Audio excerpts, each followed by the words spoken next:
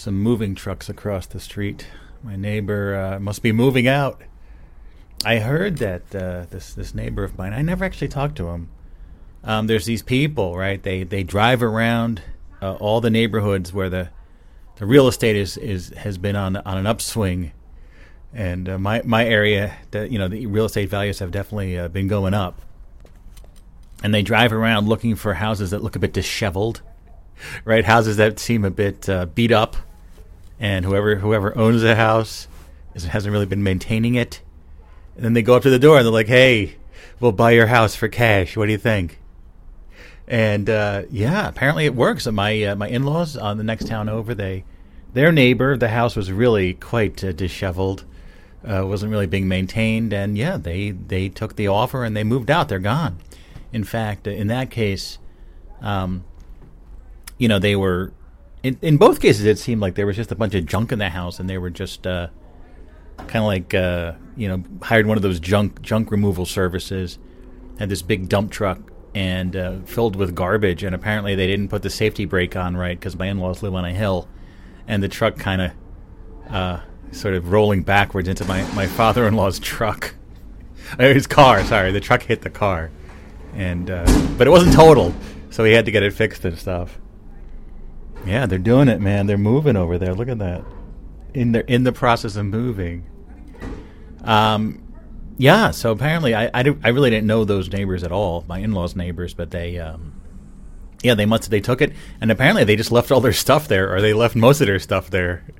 I guess what they tell you, listen, we'll buy your house and you can even leave as much crap there as you want. See, people are so desperate for houses around here. I mean, I think it's cooled down a bit, but this is a very hot housing market, because this is where I live here in northern New Jersey. This was one of sort of like, an area where people who were sort of in New York City living in a little apartment during the pandemic, they wanted to get out and just get a house out in the suburbs a bit. And so this neighborhood, my area, is kind of like, it's a nice area, decent houses, and so this was like a hot market. I think everything's kind of cooled down a bit at this point, but so the guy across the street, I guess the house is a bit messed up, and again, I never really talked to him. There he is over there, actually. Kind of a strange fellow. I feel bad I never really talked to him, but because now I don't have to worry about it anymore. He's moving. Well, he never came over and said hello to me either. I mean, what do you want? A few times I've waved at him. He's over at it's really quite close. On my porch, I can see his whole house and his porch area from where I'm sitting right here. Anyway, moving on to somewhere else. Who knows? Well, I moved 3 years ago here. I didn't have to hire a truck, though, because it was it was literally like a 3-minute drive. And so I just brought everything over in the car I think like the big stuff. How do we bring the big stuff over? I'm trying to remember. I think our handyman had a truck and we brought some stuff over. Or did we? Wait a minute. Why can't I remember how we got the big stuff over here? I think we did hire movers for the big stuff. That's right. Yeah. We did hire, yes. But all the little stuff I had to bring over in like 100 trips. It's a lot of stuff. Well, again, we were living in a 2-bedroom apartment. How much stuff could there have been? There's a lot of stuff, and plus I had stuff in storage. Did I still have storage back then? Maybe I did, actually. Listen, this is only 3 years ago. Why can't I remember? Look, they're gone. The truck is gone. They're on their way. Wow. Top-notch movers. They're the top notch of the moving industry. Yes. Is that it? Is he gone? Did he move out? Did he just move out live on the show here? Wow. That is wild. I don't know. Well, again, my house was bought by a flipper, but it wasn't like a disheveled house as far as I know. It was the flipper bought it and did some work, but not enough work, and then we had to do a lot more work. So yeah. Anyway, we're all moved in, so everything's good.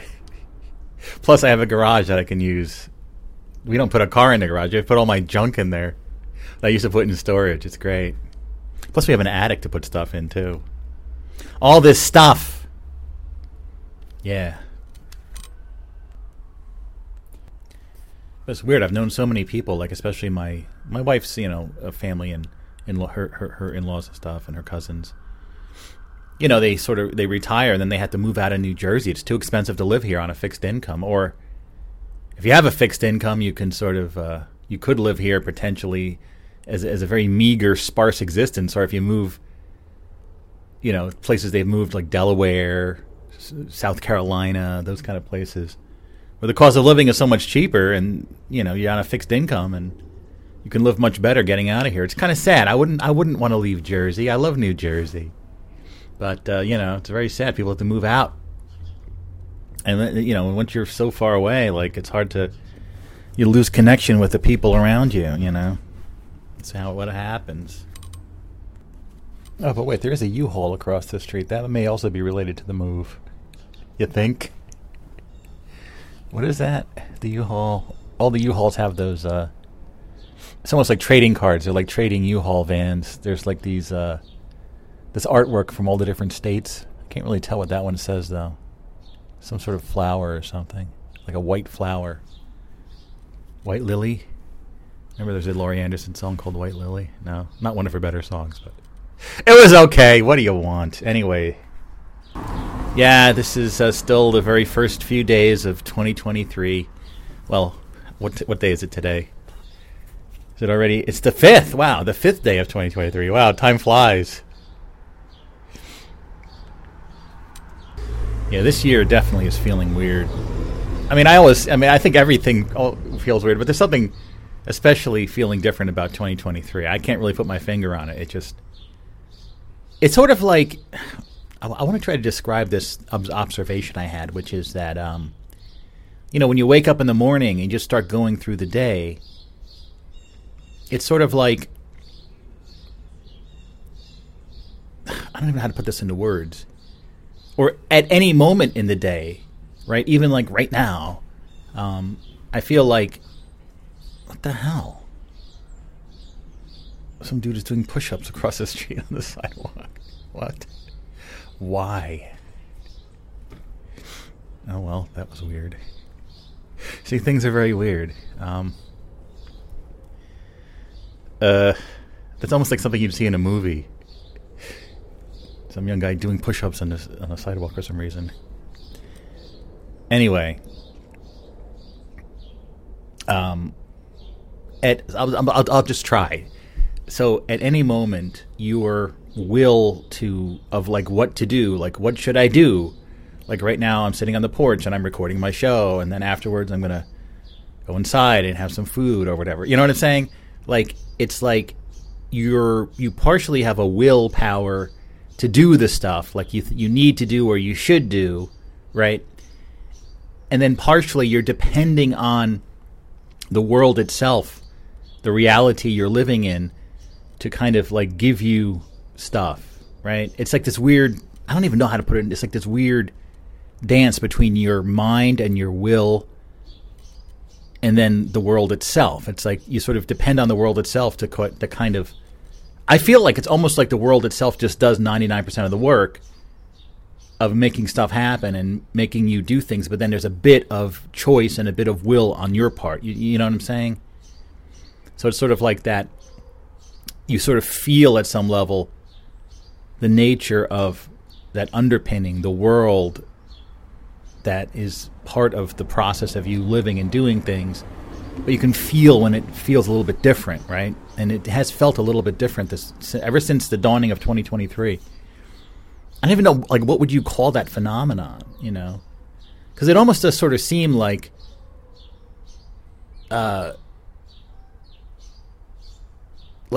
you were always so worried about everything. Oh, did I get something in the mail I needed to respond to, or what did I say I was going to do for those people the other day, or like all these things on your mental to-do list. You just sort of muddle through. It feels like you're missing everything, but in the end, everything kind of works out. Everything is kind of like okay. You see what I'm saying? Like if it was just your willpower and that you had to really manage all these things yourself. It feels like you, if these things were important in the least and you didn't do them, right, there would be repercussions for not doing them. Again, I know this is very, very vague. What the hell? More moving trucks? Oh, it's a pickup truck. Are they moving? Wait, there's a lot of moving going on over here. The hell? I wonder how much that house is going to cost when they put it on the market. They flip it. I don't know. I just hit pause and I'm trying to describe this phenomenon. I wrote reality underpinnings of daily activities. It's very hard. It's a very hard thing to put into words, but right. Moment to moment, how do you, like, you don't have to just completely, like, I guess if you as a person just don't do anything, the world continues on around you, right? And then certain urges inspire you to action, such as the urge to eat, drink, breathe air, and all these other urges that you have push you to kind of do something. And then all the other urges you need in this particular society and planet we're living on, you have to pay to live, so you need to make money in order to fund your life. Otherwise, you'll become homeless and destitute and all these other things in this society we're living in. But so you need to like have a job to make money, to buy the food you need to eat, etc. But beyond that, just like the day-to-day minutia, it's like this weird dance you have between your mind and then the world around you.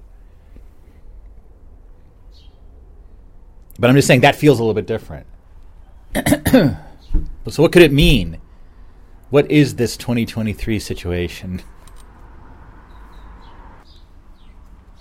I mean, in general, it feels like this world we're living in, things are not right. Like, things are out of balance. It's not an ideal setup, right? There's compromises going on here, but it's being maintained in this disadvantageous state because there's, in theory, though it's off kilter, right? There's aspects of it that are being preserved because they're important, even though the whole thing is kind of off balance, right? And one of my working theories, of course, is that however this world came to be, it's messed up in such a unique way that the things that happen here, the situations, the life experiences you can have are very unique. Perhaps unique in all of the multi-cosmos, whatever that may be. And it just feel like something that is being artificially preserved for a purpose, but it's getting like worse and worse. It's getting more and more off balanced, right? Just as a general observation. So maybe this 2023 thing is that there's been a slight shift in strategies of ways of preserving the scenario without having to like reset it or reboot it. You see what I'm saying? No, I don't even know what I'm saying. It's a very vague morning here on a Thursday morning. Okay, it's a vague Thursday.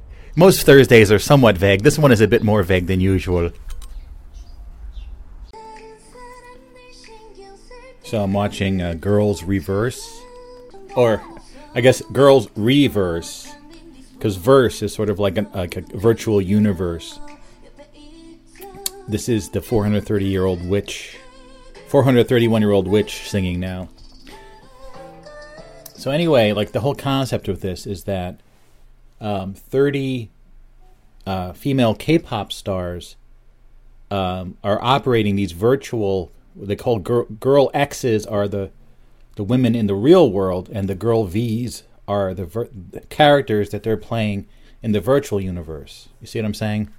So this show was put on hold because of some rights issues with the avatars that they obtained, but I guess they must have worked it all out, because just the past couple of days they've been airing them. I'm watching episode 2 now with English subtitles, and the reason I'm into it is because 2 of the girls are from Luna, the group that seems to be finished at this point. They seem to be in the last death throes before the whole thing disbands, but you never know. They've been counted out before. Maybe they'll come back. But anyway, Heejin and Olivia Hay are playing characters. Heejin is Reen, and Olivia Hay is Chonky Cat. I'm definitely rooting for Chonky Cat. She's the best.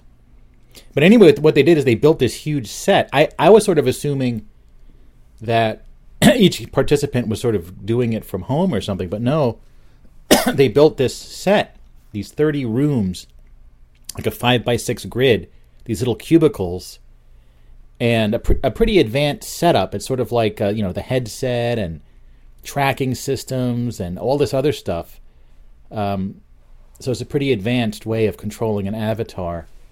It kind of tracks your hands, your facial gestures, even your eyes blinking and stuff. So all 30 girls are in these cubicles at once, and they enter this virtual world as girl Vs, virtual girls. And it's a little too similar to this whole reality thing I've been talking about, where, I mean, I don't know, stepping back to this world that I'm living in and how it seems to be off balance and there's systems behind the scenes and everything else. I mean, it does seem that the idea that we are each somewhere else patching into this reality, controlling these avatars, does seem to be, it is one of the top theories as to what is going on here, I think. Of course, we don't know at this level, but it seems that it could be a virtual reality. So it's weird that there's this show about something very similar. You're somewhere else and you have to sort of suit up to sort of be able to control and patch into the people living in this world, or play the part of a person living in this world. Anyway, I found out that they're doing this show on using a VR Chat, which is a popular virtual universe app that I played it years ago, just very briefly. And then one of my nephews a year or two ago, got one of those Oculus sets, and I briefly went into a VR Chat there. But I haven't been in a long time, but this show got me kind of curious about it. And of course, one thing I mentioned recently is, how I have always had this dream of creating a virtual version of sort of like the ultimate 80s or 90s shopping mall, in my case the Weasel Village Mall, and how I have sort of finally I realized that it's not that dream is probably not a good use of my time, so I'm going to I've officially given up that dream. I'm not going to create my shopping mall, my amazing shopping mall. I mean, I have already. I mean, I've described it and talked about it enough that I have sort of created it in a fictional way, but I'm not going to do anything more with it. It's kind of painful to say that, but I feel you can't have it all, so I can't have my virtual shopping mall. But I figured I would go into I would see about, are there shopping malls in VR Chat, and it turns out there are some amazing ones. See, I'm not the only one thinking in this vein. There's a lot of people thinking about virtual shopping malls because, right, me growing up in the 70s and 80s and 90s, I think I'm still growing up, but anyway, shopping malls are such a huge part of my life, and there's like this weird aesthetic, like this vaporwave aesthetic, which combines the real 80s with sort of a weird fictionalized 80s that's become a big thing. So I found one called Palm Plaza Mall, right, which has a bit of that vaporwave aesthetic. Here. Palm Plaza Mall is a series of vaporwave-themed virtual mall worlds created by They Call Him Cake in VR Chat. It is divided up into a series of wings, each of which have their own unique theme or reason for existing, all being connected via world portals. Visitors are encouraged to explore the malls to find these portals, as some are less obvious than others. Yeah, so this morning I was exploring Palm Plaza Mall. And let's go in there right now, shall we? I'll go in turbo mode to try to go in there. I don't even know the last time I used this program. It was years ago. I think I was in my old place before I moved here. Yeah, I have a weird relationship with the whole VR thing because I certainly have a strong interest in creating virtual worlds, but I had a huge involvement in it in 2014, even going out to California to display my demo at the VR Expo out there in Mountain View, California, in Silicon Valley. And that kind of got it out of my system, right? I needed to get it out of my system. Anyway, how's VR chat doing here? Let me see. Logging in. I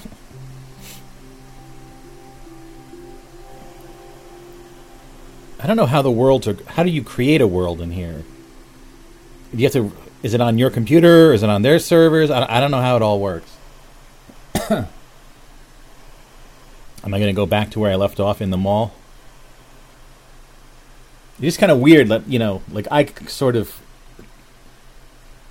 finally said I'm gonna stop with this. Oh yeah, wait, no, I'm not in there. I'm in somewhere else. Where am I? Where is this? I'm in some sort of. Oh, it's like the welcome area. Okay. let me go to the worlds menu. They have like recent worlds I visited or my worlds. Recently visited. Here we go. Oh, I also went to the Cooper Center Mall, which is that's actually kind of cool too. It's a more realistic mall, and Coconut Mall from the Mario Kart. All right, let's go to the main plaza of the Palm Plaza Mall. Here we go, teleporting in. All right.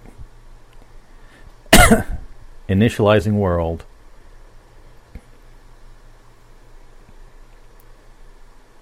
See, it's not like, you know, the idea of like the best multiverse would be something where you go in and there's no loading screens like this. You just walk through portals or take transportation to go from place to place. Oh, wow, look at this. I don't think there's a lot of sound going on here, but wow, it's like beautiful. It's like daytime. There's a huge skylight with clouds. There's a bookstore. Oh yeah, Memphis Village. I think that Memphis is this design style, kind of like. Is it kind of like the design style used on Pee Wee Herman, or it uses geometric shapes and pastel colors, and then Vaporwave uses statues in a way like Romanesque statues that, and palm trees and stuff that was really never a big part of the real 80s, but it's just sort of imagined 80s. All right, let me go to Memphis. Let me teleport over to Memphis Plaza. It's not one mall. It's like a series of sub-malls within the mall.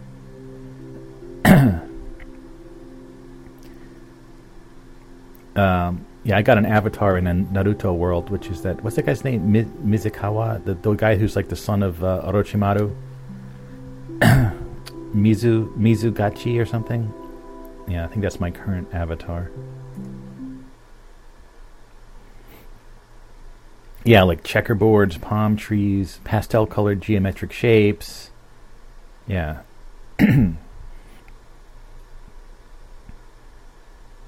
Almost there. Okay. Memphis Village. Really cool looking.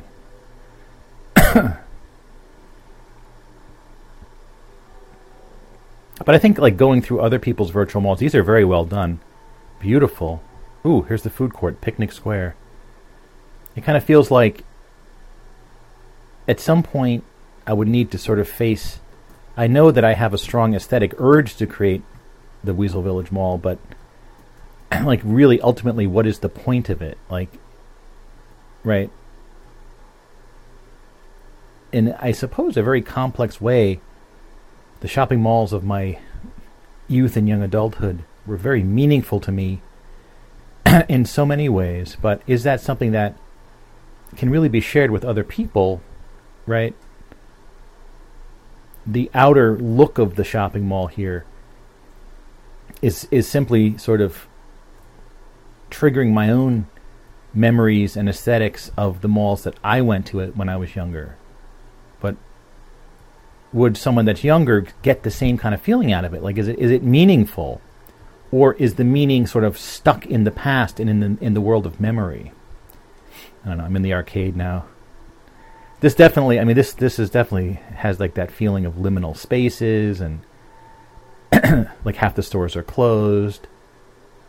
Where is there was a really good teleportation booth somewhere around here that could take you to a bunch of different places. I think it was over here, maybe. I don't know. Oh, here's a cool corridor. Anyway, it's kind of, but again, it's kind of like, oh, I can go to Sunset Square. Okay, let me teleport to Sunset Square. Another part of the Palm Plaza Mall.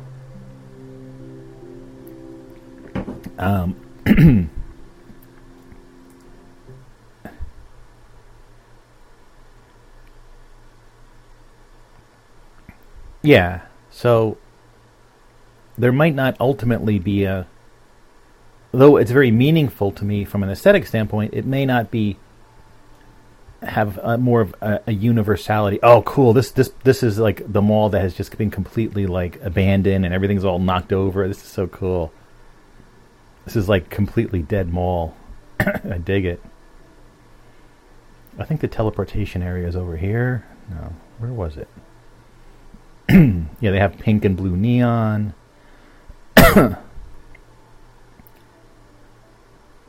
what really would be the analysis of it? I think that a shopping mall is, and I think similar to a theme park, is a manifestation in our world of something else, right? That is, there's some deeper structures that a shopping mall hints at or is similar to, but we recognize it from a deeper level of reality. So it's like maybe there's things like the sort of weird interior world of a mall that exists elsewhere in the multiverse that is something that is somehow important to us. And those things in our world that hint at those things are considered it gives us this feeling. All right, where else can I go? Dreams Plaza. How about the Forgotten Plaza? I want to go to Forgotten Plaza. What the heck is that? See, I haven't fully explored this mall yet. But you see what I'm saying? That's my theory, that there's something that has to do with who we really are, where we really are, that certain things in this world give us flashes, fragments of memory from our previous existence, our real existence. What terminology would you use? Our actual existence? I don't know. But if you could look down on us, are we all in these little chambers, just like the girls in Girls Reverse, controlling these characters? Then who are we really?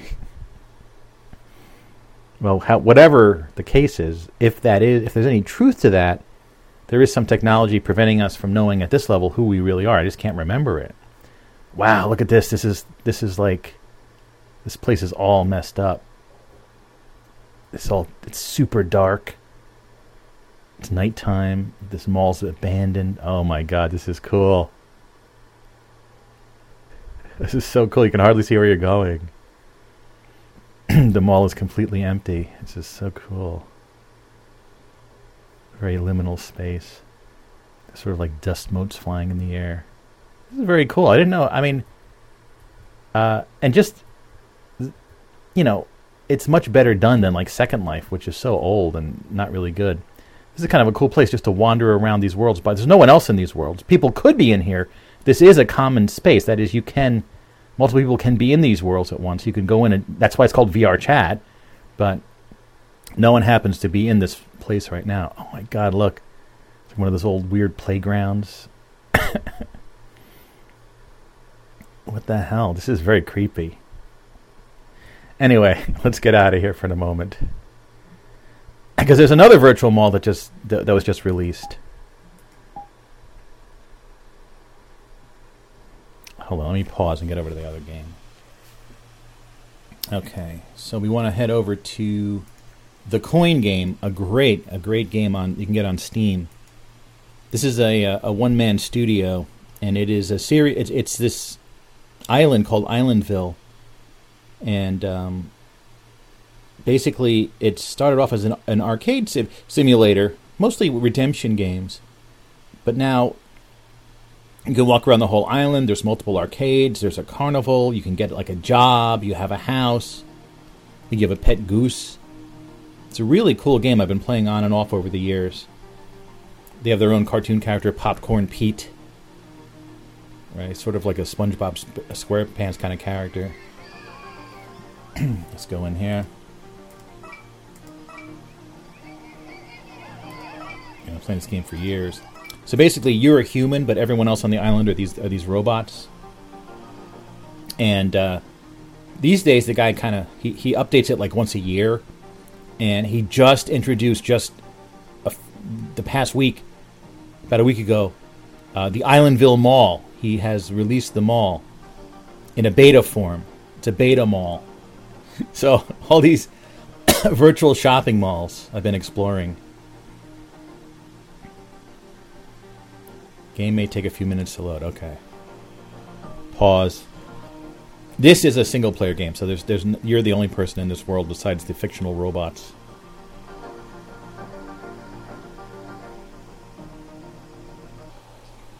All right. I think we're loaded here. Am I at the mall? Where am I? Yes, I'm at the mall. It's snowing outside. It's nighttime. Let's go in the mall. PBR2 is on Islandville Radio. What? Yeah, and this mall also is like semi-dead. There's a lot of like empty storefronts. The robots walking around.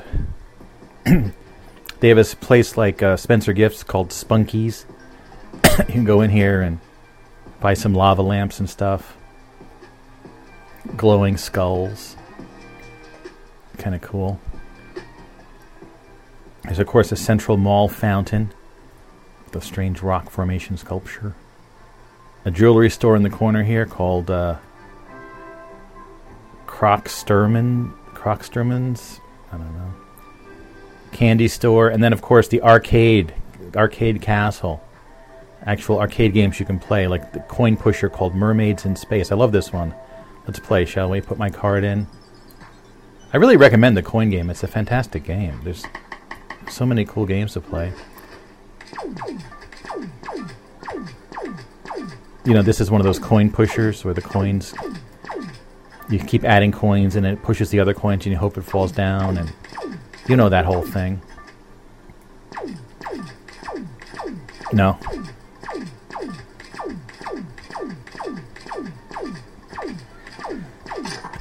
It's kind of fun. There's a skee ball over there. Wow, it's actually called skee ball? Wow, I think that's like a trademark or something. Maybe he licensed it, you never know. Or maybe it's actually spelled a different way. Maybe it's like scree ball or something. But it's cool, you can actually play these games. That's the whole point of it. It's like actual, like redemption games. You know, games you play and you get those tickets and you get prizes, right? That whole thing. I haven't been to my house in this game in years. I don't know. I guess, but there's a house with your pet goose. So you can go. You can live in your house, watch TV, and it's like an alternate life. Ooh, I won 130 tickets.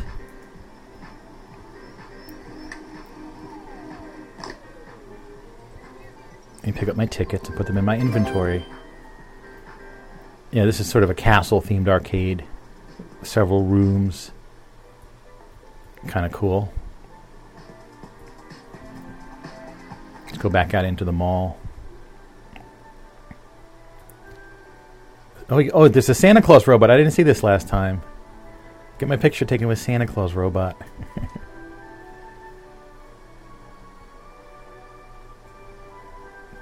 And there's a movie theater that has not opened yet, but it looks like it's about to be open soon. Here's the restrooms. And this is so realistic. It's like one of those restroom corridors with the pictures of the mall's history on the wall. Some vending machines. But you can't go in the bathrooms. So. Well, because as you are a virtual person, you don't really need to go to the bathroom. The game's not that advanced yet. I guess if you want it to be really realistic, eventually you'll have to go to the bathroom every so often, just like in the real world. And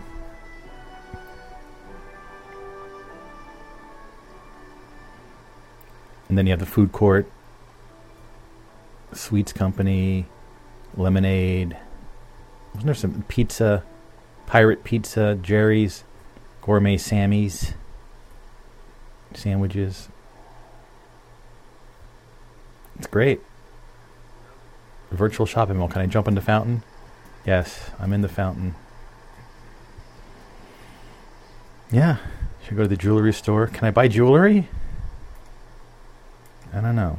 How much does it cost? There's a jeweler bot. It's a jeweler robot. What am I doing? I'm looking at I'm in a jewelry store in the mall. It's virtual. All right. Candy store. I thought you could buy stuff in here. But yeah, there's convenience stores, supermarkets. There's all sorts of places you can go on Islandville. Anyway. Let's get out of here. Quit game, yes. All right. Nice. And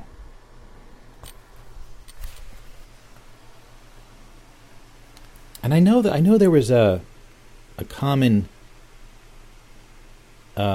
story that people would always find themselves when they're dreaming in this mall world. Like it's an entire world, but it's just one giant shopping mall.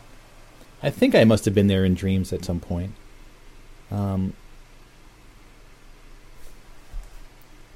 But that also sort of plays into the concept that there is something like a shopping mall somewhere beyond this world, but someplace that we are ultimately familiar with, so that shopping malls remind us of that world. Or I would say theme parks, too, also remind us of that other world. Mall world? Maybe.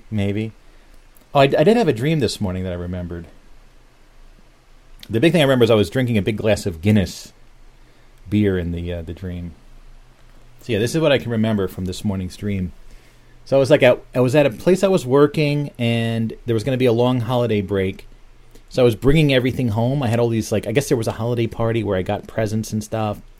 And I had a big black overcoat, and I had all these pockets, and I was just putting everything in the pockets of the coat to bring home.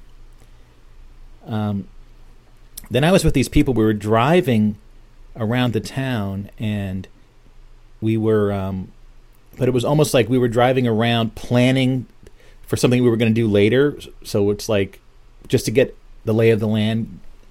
And we drove down to this sort of like a ferry dock by this river. And it was like the concept like a ferry boat, but it was just this huge flat thing that would just float across the river both ways, right? It was like this platform, this floating platform that like tons of cars could go onto. Then it would just like drift across the river, and you can just keep driving. It was very flat. Is there anything like that in real life? That sounds sort of like something that might exist. But we didn't want to go there, so I saw inside the ferry dock area, there was like this stairway that went down. I'm like, yeah, you can get to the other side there. So I don't know, I guess we abandoned the car or whatever. The car just vanished. Whatever happens in dreams. We were driving, but now we're walking. What happened to the car? Nothing happened to the car. It's a dream. So there's an area with like vending machines, and then we wound up going the other way.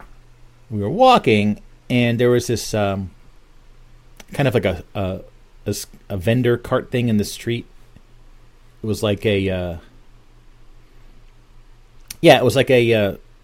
portable little, like a food truck or something. But it was something that you would tow. It wasn't actually, didn't have its own engine or anything. And you can get Guinness, like Guinness on tap, Guinness stout beer. So they're like, Frank, I know you want this. So the other dream person, again, these dream people that you're hanging out with have no identity. They're just these like random fill-in people. They're like, oh, we know you want this. So they got me a big glass of Guinness, and it was like overfilled. And I'm like, oh, yeah, I love Guinness. I'm trying to think if I drank any in the dream. I'm not sure. Then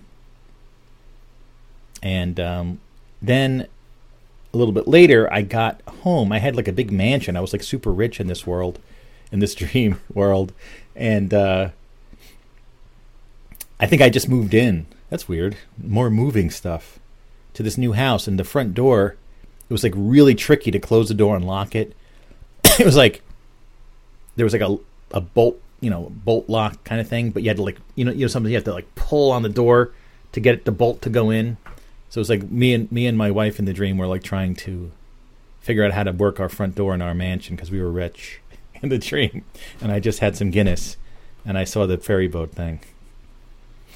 And when I woke up, I'm like, I could feel the dream just draining away instantly. And I'm like, no, I want to remember it.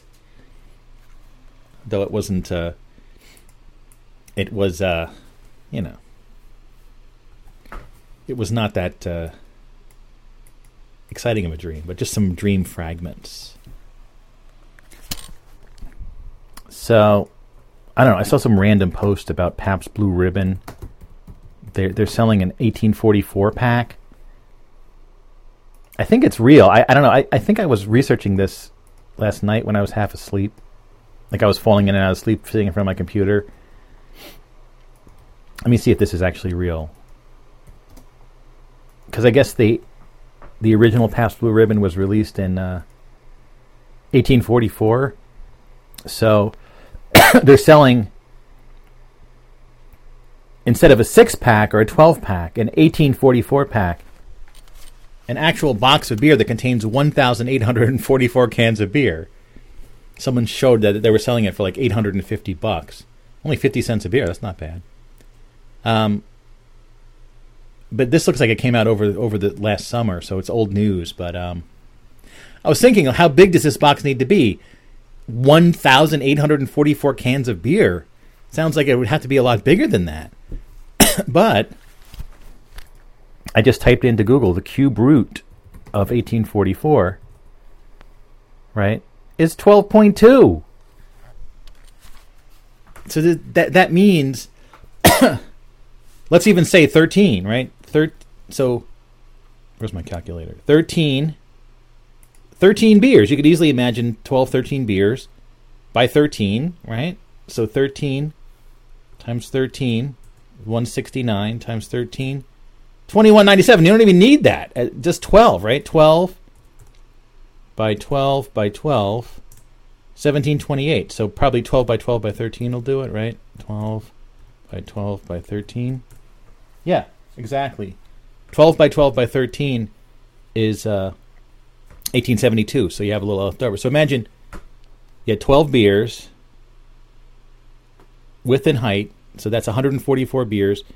And then just 13 stacked of that 13 times. That's 1844.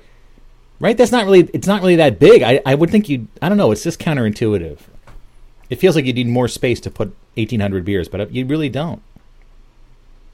I don't know if anyone bought the 1844 pack, but it was like I think it's like the classic publicity stunt, basically, with their right.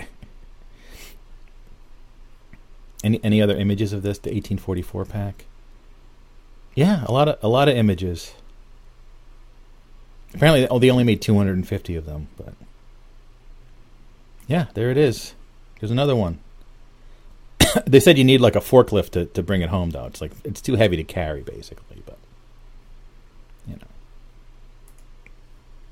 I think a good candidate for a customer would be like a frat house. If you had like a frat house, that'd be a good thing. You'd probably finish that up in a week or two.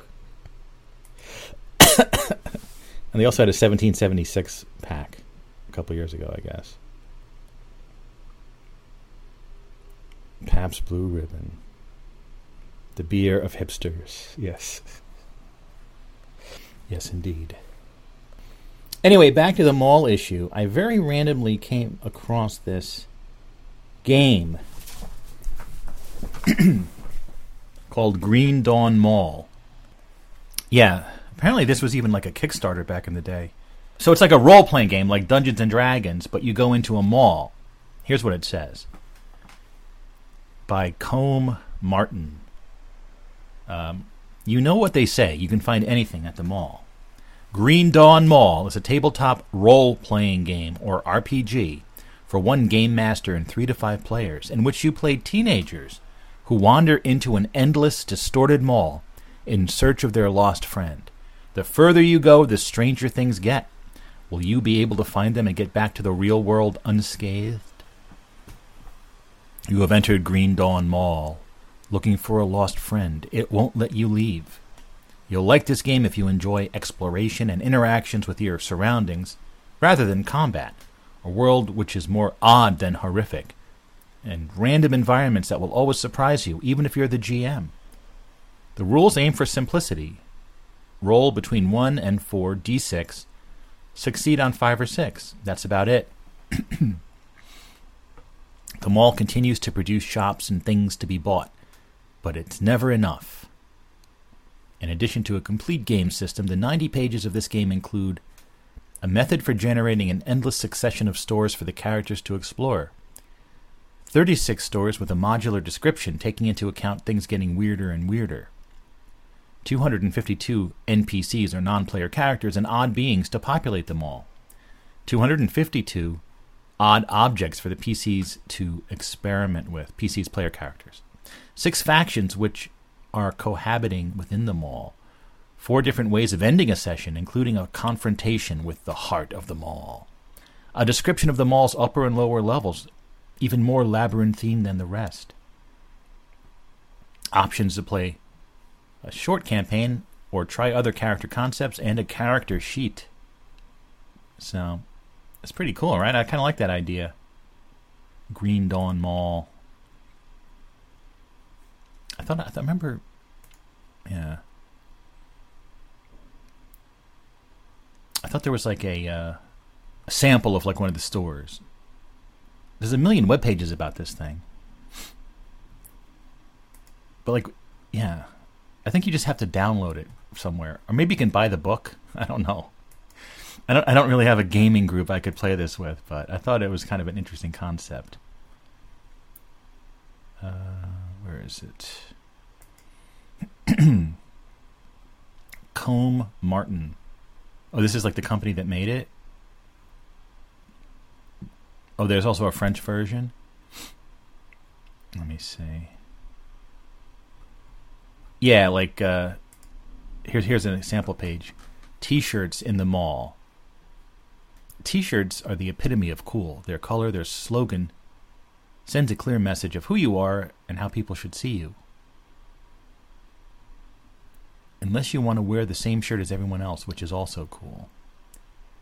Let's see. So there's 5 different levels of oddness in the game.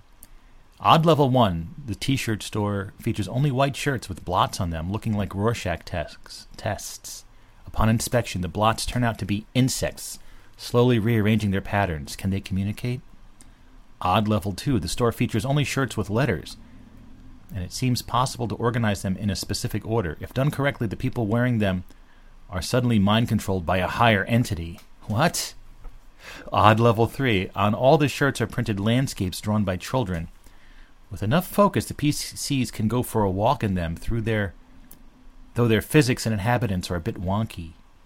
Odd level 4, the shirts appear normal, but whoever wears them is linked with all the other wearers. They act and speak as one, copying the person who wore the first shirt. And finally, odd level 5, the shirts are slowly secreting bodies. Some are half or 2/3 formed when the PCs arrived, alive enough to defend their peers. What? That's very odd. And then there's the non-player characters. You can have flying shirts, fabric-eating shirts, a person convinced that they are a shirt, drunk teenagers trying to wear as many shirts as possible, a shirt that spouts animals, a bare-chested person who is destroying shirts. What? What the hell am I reading? All right, and then there's weird objects in the T-shirt stores in this Green Dawn Mall. A psychedelic shirt which hypnotizes those who look at it. A choking shirt. A shirt detecting the lies of who wears it. A bulletproof shirt. A T-shirt producing whatever is drawn on it. A pair of teleporter shirts from one to the other. So if you put on one shirt, you get teleported to the position of the other shirt. I don't know. This looks like a good game. I'll wait for the computer version. I don't know if there'll ever be one, but I like the idea of like just an endless weird mall. Should I buy it? No, I think I'll skip this one. I think I'll skip it. But it was a Kickstarter. I wonder how much money it made. Let's see. It raised €4,166. Wow, a couple years ago. Wow, €4,000. I mean, yeah, it's not bad. But I know some Kickstarters go up to millions. So I guess 4,000. I mean, this idea is a very it's not going to have as wide an appeal as other projects, but like that tarot card thing that raised millions. That I remember I was into that tarot card Kickstarter. No, yes. Where are my tarot cards? What happened to them? I think they're over here somewhere. Yeah, I think I put them in this bag here. Yeah, I think that's where they are. Okay. Yes. In fact, come to think of it, my first version of the Weasel Village Mall, which I created back in the 80s, was an endless mall that you could never get out of. Very similar to that concept. But I came up with it back in the 1980s. Listen, well, I know it's sort of, I think because this sort of vast or endless shopping mall somehow haunts all of our dreams and our vague memories, I think people independently come up with the idea. Anyway, I'm a big fan of noodles, especially ramen noodles. And to me, like a vegan ramen is like my favorite food in the entire world. Sometimes when you go out, you can find a place that has vegan ramen. Sometimes you can't. But, I've gotten a bunch of, the ramen you can make at home that's vegan. I've gotten so many different kinds, but almost universally they're all horribly expensive or just so chock full of sodium they don't seem very healthy. Remember I got that one that was frozen and you had to go through this simple 18-step process to reconstitute it at home, and it was okay, but it wasn't worth all the effort.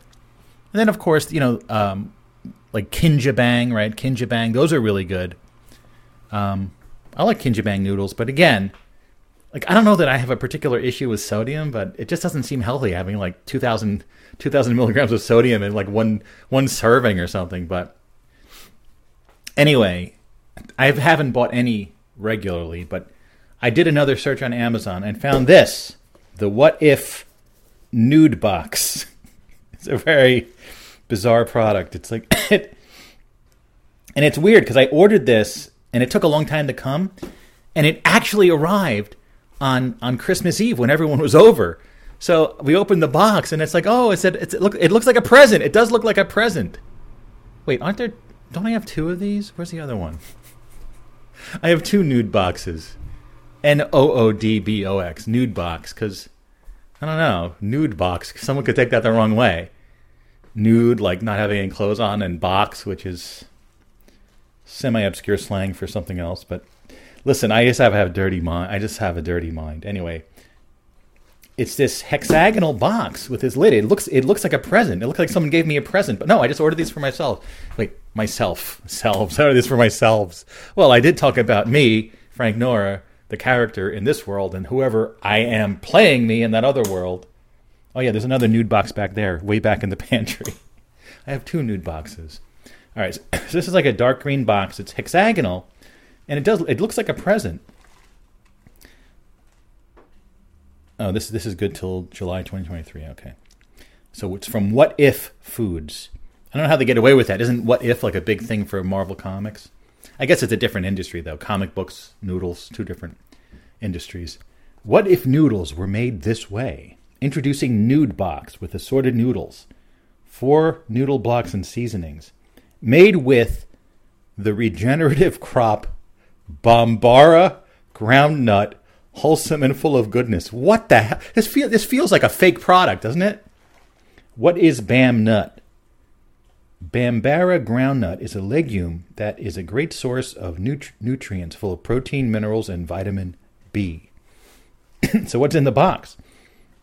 We have Bam Nut noodles with sweet hot seasoning, charcoal noodles with mushroom pepper seasoning, moringa noodles with sesame garlic seasoning, and pumpkin noodles with cheeky curry seasoning. How about the all-important sodium? Not too bad. It's only set like between 640 and 800 milligrams per serving, which is actually not bad. I think I'm going to have to go for the charcoal noodles because did I tell you when I went to that Ja place in New York, they had like a charcoal salsa. I thought charcoal made you sick. Doesn't it make you vomit? But I guess not. There's a lot more charcoal foods these days. That charcoal salsa, man, I'm telling you. All right, I have to use my utility and I have to open the nude box. It has these clear plastic circles that are like sealing it up. Sealant. Whoa, okay. They must have spent a pretty penny making these hexagonal boxes. The box must cost more than the noodles, for God's sakes. All right, what do we got here? That's cool. Dark green. And it says, thank you for joining the regeneration. By choosing What If Foods, you are replenishing yourself with the nutrients you need while truly making a difference for planetary health and farming communities.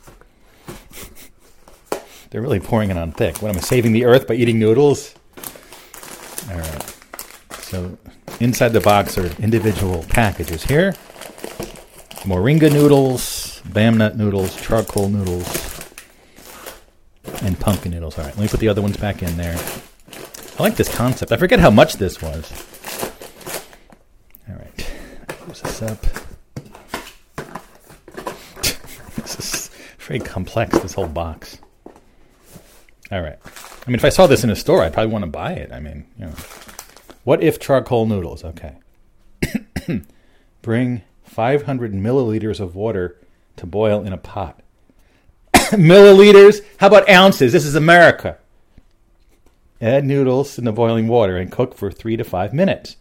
Drain noodles, place in a bowl, and mix in sauce, oil, and seasoning, and serve hot. All right. So 500 mil. Let me see if my measurer has. Here's a good bowl to use. Let me see if it has milliliters on it. It does actually. Wow, it has metric. 500. 500.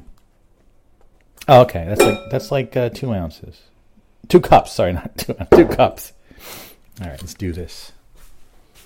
All right, let me just look. Is there actual charcoal in this stuff? Let me see. Does it actually contain charcoal? That's a good question. Yeah, charcoal powder. Wow, nice. I mean, charcoal sounds pretty cheap. I don't know if they would like use some weird like artificial black coloring just to make it look like charcoal. I don't know.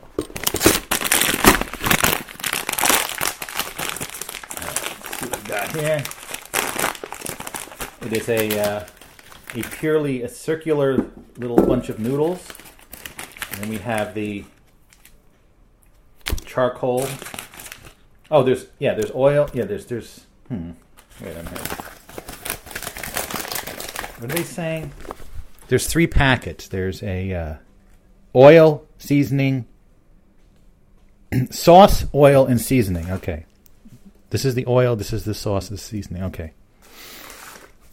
All right, let me do some cooking here, and these look good. Charcoal noodles. While this cooks, on the endless mall thing. Like when I went up to Canada, in Toronto and in Montreal, they have these underground corridors that are like networks of endless malls. I feel like I only scratched the surface because the one in Toronto is called PATH, PATH. And I did go through there. I actually recorded, I think. I think you joined me going through all the this endless mall world underneath Toronto, and Montreal has it as well. Because it's so cold there, they want you can just sort of spend your whole day underground. Yeah, endless mall worlds. But so, what is the actual one in the other dimension? Like, what could it be? Right? Like, is it a place that you just sort of go and is it like, let's say the real me is sitting in a chair with plugged into some sort of hardware to allow me to operate my character here, right? The whole Matrix thing, right? So if I unplug from this Earth simulation and I'm like, okay, I'm my real self now, like, am I living in this giant mall world? Like, is that where we really live? But why would it be a mall? If they're that advanced that they can create these simulations, like, is it a mall in terms of like a shopping mall? A shopping mall is very much like a capitalist construct, right? Like, there's stores that are selling things, right? Prepackaged goods, right? That's sort of the hallmark of the mall. But would they have that, or wouldn't they be sort of a more advanced civilization? They probably got past all that kind of stuff. Or is it like, why would you organize a world like that? Wouldn't it be better to have an outdoors and, like towns and villages, not like this, like a mall is very like an interior kind of place. So it must be a place that doesn't really have like an outside per se. Maybe it is like, well, this is also a big trope. Maybe it is like a giant spaceship, and everyone like sort of escapes the boringness of living on a giant mall spaceship by just going into virtual realities of the past or other worlds. That's another question we don't know. Is like, if this is a simulation where I'm living right now, which seems like I don't know the answer, but it seems like there's a decent chance that could be the explanation.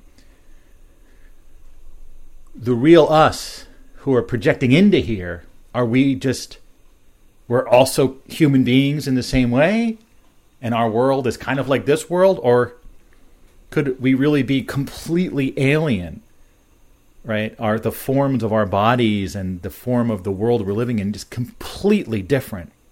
And this idea of human beings and Earth with the sky and the ground and doors and cars and squirrels and moving trucks and all that stuff, that's just completely fictitious, not based on anything in the actual real world. I don't know. Well, if there's a mall, there'd have to be some kind of similarity between the worlds. Or maybe we just all live in a small world and we have no idea how we got there or how it came to be. It's just a giant, like, endless shopping mall. And one of the stores is just sort of like a place where you can go into a virtual reality and live in this world, right? That's another... sorry, I paused there for a second. The idea that, right, there's some truth behind our existence here. There's a next level up. Like, for example, right, you unplug and now you're back to being your real self. So we sort of imagine anyone at a higher level knowing everything. But chances are, at the next level, yeah, we know that the Earth, this Earth is fake, but we don't know it. We don't really know any more about the larger questions in the universe, right? Just because you go one level up doesn't mean you have all the answers. The hell is this? Hot pepper jelly? What is this stuff? Oh, it's one of those weird Christmas presents. Hot pepper jelly. Talking about pepper, there's these amazing pepper flakes. I really should tell you about these. My wife got them as like a present, but these are so good. It's Flatiron Pepper Company. And let me see what I got here. I got the Flatiron Pepper Company. Wait, they're saying it should be a capital I, Flatiron? Hold on a second. So I had never heard of these, but this is a brand that takes the idea of, when you go to the pizzeria, those pepper flakes, right? They took these and it says you'll never go back to generic red pepper flakes. They created all these different versions. Like I have here, like the super hot set, Green Ghost, Smoke Show, and the other one I got. They're so good. There's a bunch of different ones, but yeah, they have a bunch of different. Do they have this, just like a list of? They've Hatch Valley Green. This is the one that I got, and it's so good. It has Big Jim, Sandia, jalapeno, and habanero peppers in there. I've been putting it on everything. It's so good. 4-pepper blend, dark and smoky, sweet heat. And this is the other one I've been having, I Can't Feel My Face, which has Carolina Reaper, Moruga Scorpion, Ghost Pepper, and Habanero Pepper. It is super hot, but you can put a decent amount on something, and it's not too hot. You know what I mean? It's not like so hot that you can't take it. But it's super, super hot. Like my nose starts running. I love it. They're saying it's 750,000 Scovilles. Good stuff. Smoke Show, 450K. Barbecue Rub, Asian Reds, Green Ghost, Calabrian Chili Pepper, UC Bieber. They have so many different ones. It's so good, though. Oh, my God. Let me have some right now. If you're into such things. Ooh, it's boiling. It's boiling. All right, let me put the... See, when it's been boiling for a while, I wonder how long before it boiled it was too much. Like, too much of the water boiled away. But anyway, wait, how long do I have to cook this for? The charcoal noodles. 3 to 5 minutes? I don't know. Should I do it for 4? Like, what is it, 3 or 5? Okay. 4 minutes, okay. Anyway, here's the Hatch Valley. That was the whole, remember when I was out in New Mexico, the whole pepper thing, Hatch peppers, right? Red or green, that whole thing. These aren't super hot, so this is like, dump some in my hand and toss them in my mouth. Oh my God, it's so good. I mean, just this one by itself is so tasty. A bit of heat, amazing. Of course, I Can't Feel My Face is, should I do the same thing with that? That's kind of dangerous now. Let me just dump a little bit out in my hand. I better wash my hands afterwards, though, because...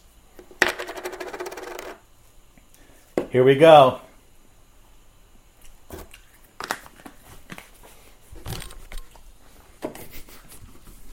Sneaks up on you. Ah! Whoa! That is some hot stuff. Wow. Woohoo! Love it. Carolina Reaper. Oh. Whew. So good. Such a great product. I can't recommend it enough for pepperheads. What do people call it, like hot pepper? Well, some of it's not even that hot, you know. Anyway. I got to drain this? What the hell? I have to use a whole colander for this thing? All right. It's annoying that I have to drain it. What's up with this part? Because, you know, like, the holiday phenomenon.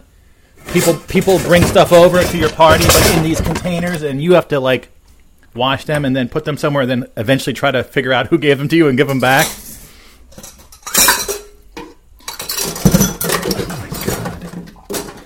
Why is it? I every time I do the dishes, like a few hours later, there's like a million more dishes. What's up with that? I don't know. All right, these charcoal. That thing is hot. These charcoal noodles are simmering here in the water. No, it's not simmering. Boiling. Do you think I should, like, because it was in like a block, should I, like, kind of try to separate it? Yeah, I think it's kind of separated. Okay. So what's next? Drain. Drain noodles. Place in a bowl. Mix in sauce, oil, and seasoning.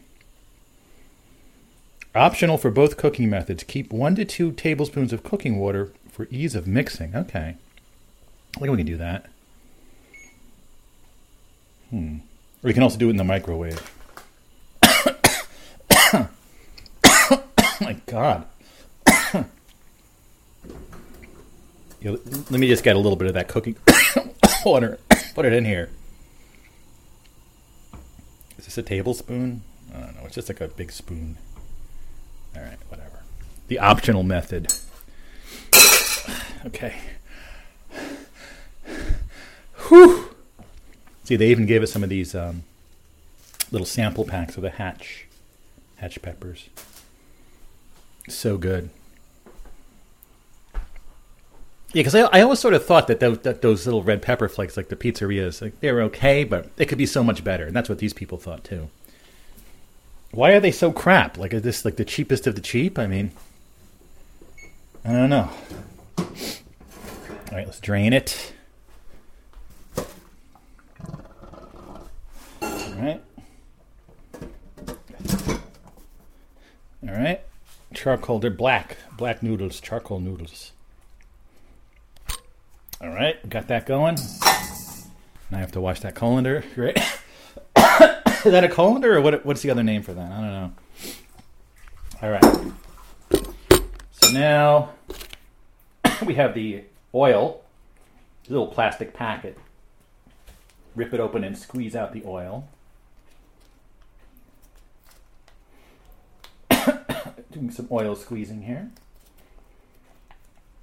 All right, and then we have the sauce, again in a little plastic packet. That stuff is too hot. Oh my God! Not this, the flat iron. And then we have these seasonings in a foil pouch. Is this actual? It's not really metal, but it's like a metallic plastic. Damn. Sorry.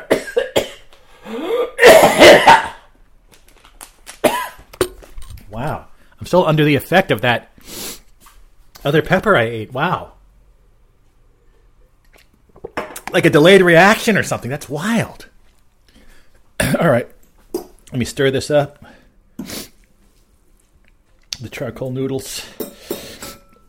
See, have I ruined my taste buds for trying out this product by having those Carolina Reapers, whatever the hell that was? Woo! My eyes are watering. Whew! I love it. Anyway, let's go sit down and have some of these Bam nuts. There's like too much. This product, it has like a hexagonal box. It has Bam nuts. It's like, what if? The noodles of the future. It has charcoal. It's like so innovative. It's like, dare I say, is it even too innovative? Can anything be too innovative? I don't think so. It's multi-innovative nude box. All right, we need to do some serious noodle tasting here because, you know, at least with Kinjabang noodles, they do have the microwave method, and you can drain it using what they gave you. You don't have to use a colander kind of thing. Is there another name for colander I'm not thinking of? You know, the thing you drain pasta in, you know, or vegetables. All right. Let's see. Where's this website? What If Foods. What If Foods. Do they have other things too? Products. They also have Bam nut milk. And they have the noodles. Okay.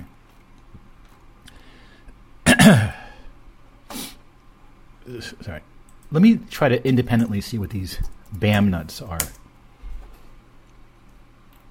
I think they made this up. Bam nut is this company, but Bambara ground nuts. Let's see. Can I find any independent? Bambara groundnut, an underutilized leguminous crop. Okay. All right.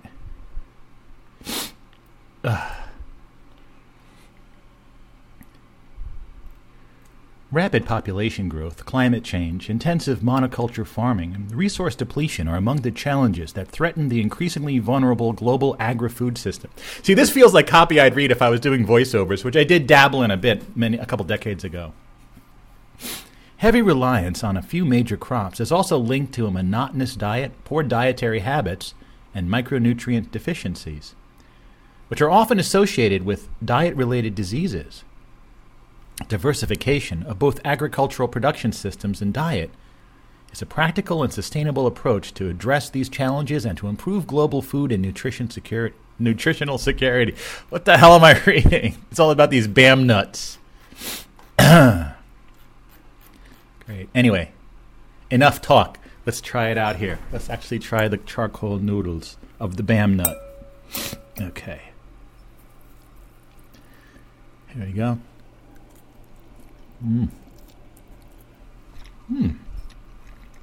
Pretty good. Interesting flavor. A little garlic in there. Pretty kind of a creamy edge to it. The noodles have like a semi-firm texture. I like this though. This is good. It's different. It's a good noodle though. Very good noodle. I like it. Charcoal noodles. A new food experiment. A new food source. Nice. All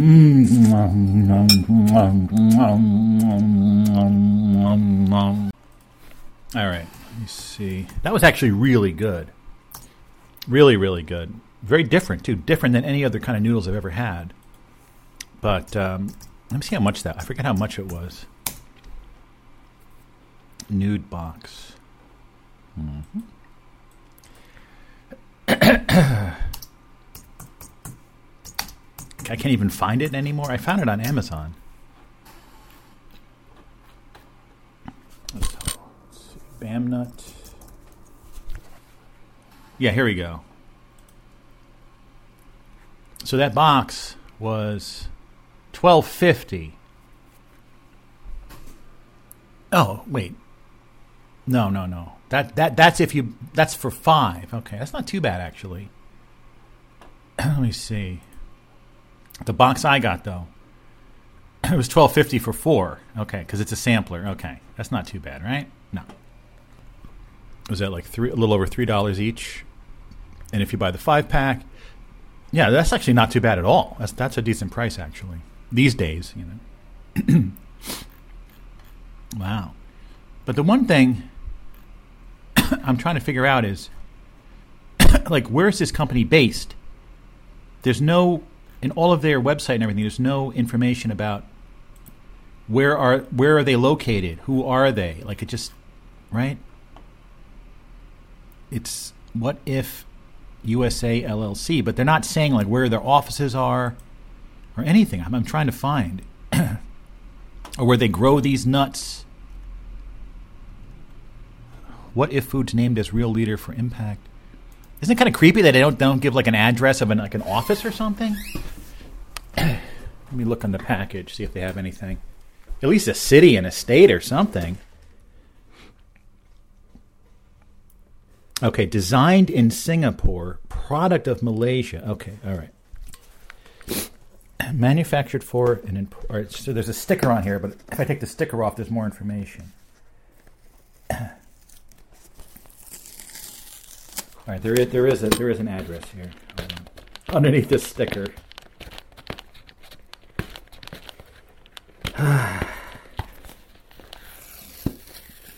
No, it's in Singapore. Manufactured for and imported by What If Noodles Limited. One Cleantech Loop, Cleantech One, Singapore. Okay, interesting. Should we look? I want to look this up on Google Maps. One Cleantech Loop, Singapore. So I guess it's made in Malaysia. All right, let's see. See what their offices look like.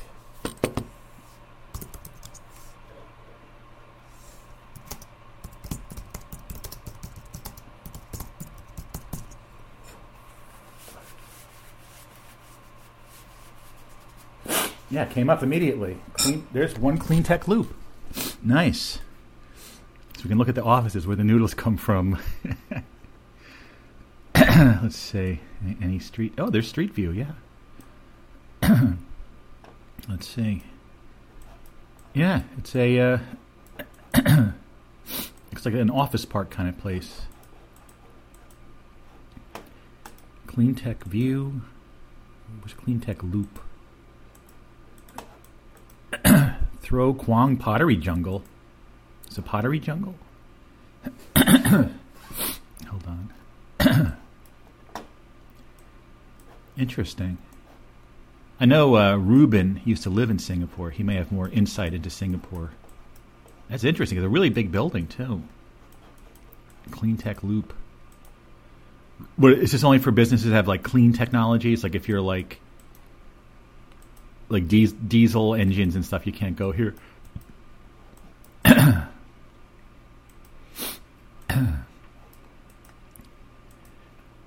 Remember that article about Singapore from Wired Magazine way back when? Disneyland with the death penalty.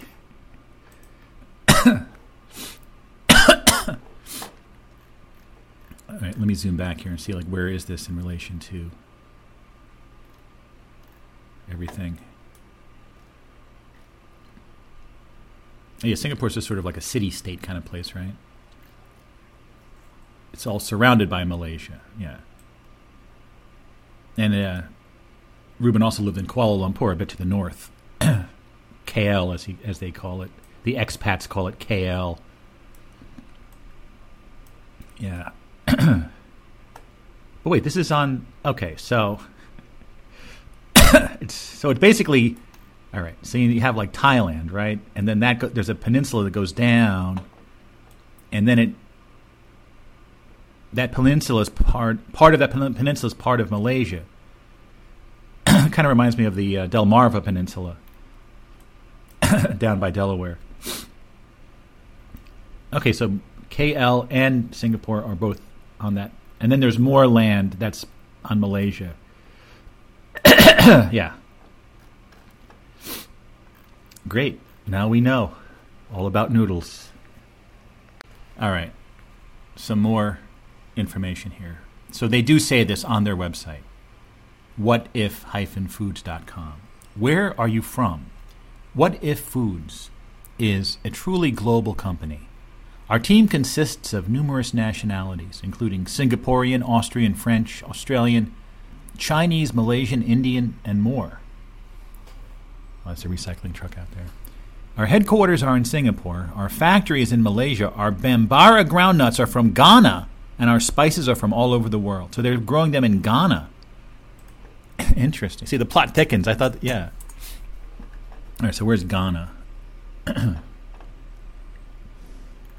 Ghana is in Africa. It borders on Côte d'Ivoire, or the Ivory Coast, Burkina Faso, and Togo. And it's not too far from Benin.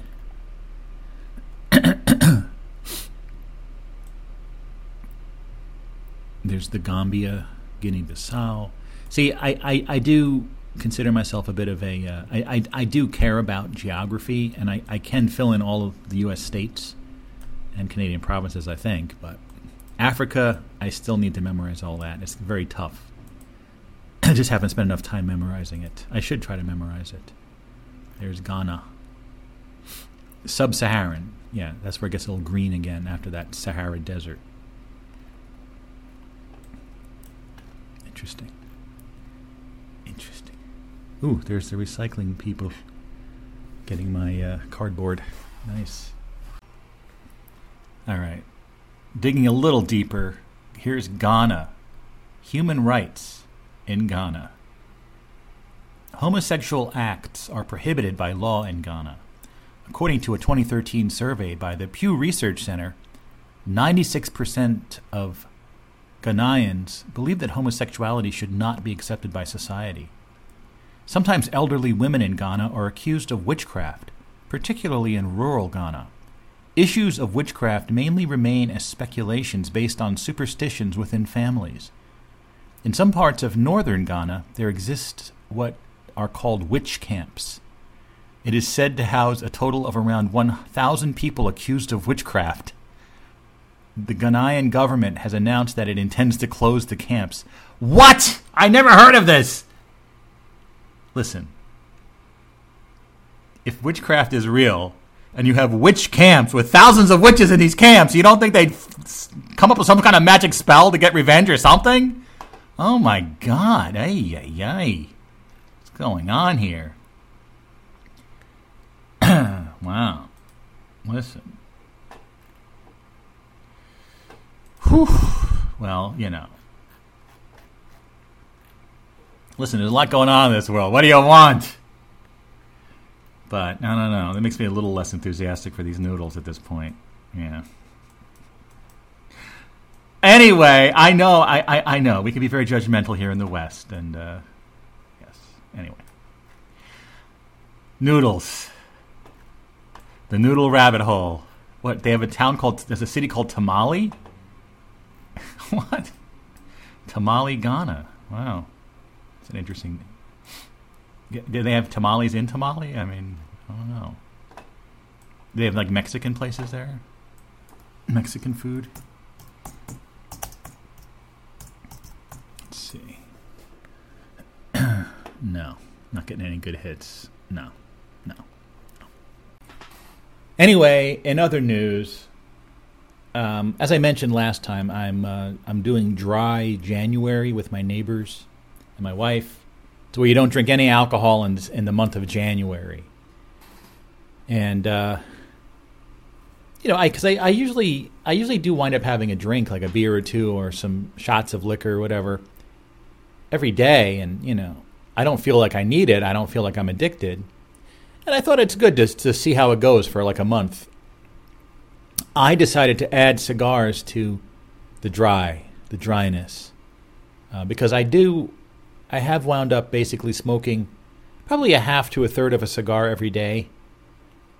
And I don't know, I feel it's a bit excessive. I'd prefer to smoke maybe 1 or 2 cigars a week, or well, that's probably how much I smoke anyway, because I'm not smoking the whole cigar at once. But anyway, so it's been 5 days now, and I would say that I don't have a craving for either. I have no cravings to have a drink of alcohol of any sort, and no cravings to smoke a cigar. But I think I am having a slight nicotine withdrawal. It's not producing a craving to smoke a cigar, but it's sort of, I think it's sort of like making me a bit out of sorts or irritable. What's the right word? Like sort of your nerves are on edge, that kind of thing. And it got pretty bad yesterday. When I say bad, I mean it's in the scheme of things, it's not bad, but because on the last episode 2 days ago, I was listening to some new music, new to me, Apollo 440. I listened to that album a bunch more times. Dude Descending a Staircase from 2003. What an amazing album! It is so good. I can't believe I missed it the first time around. I also listened to a little bit of Goldfrapp, but yeah, I don't like her singing voice. I don't like her. Yeah, so I'm not really. I kind of don't like Goldfrapp. I tried. But I was as yesterday wore on, I got more and more kind of, what's the right word for it? Just kind of like annoyed, or everything was like annoying me. Like the music was annoying me. I'm like, I need some calm music some very calm music that will suit my state of being at the moment, And one album came to mind that I had discovered and I had explored a couple of years ago. Slow Dance by Anthony Phillips. Certainly not very well known. This is how it starts. This is a progressive rock instrumental album, definitely in the same universe as Mike Oldfield, one of my favorites.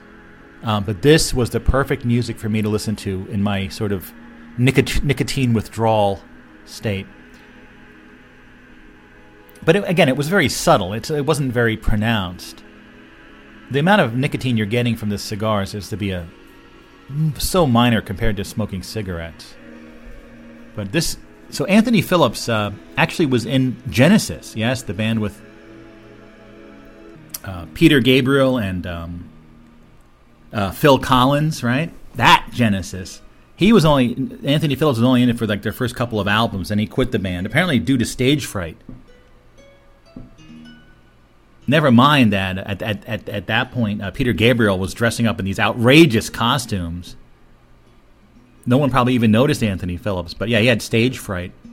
So this album, Slow Dance, is from 1990, and it's this incredibly unique work. In fact, even for his body of work, this is very unique. Fast forwarding, it just has all these different musical concepts and stuff going on, and you learn more and more every time you listen to it.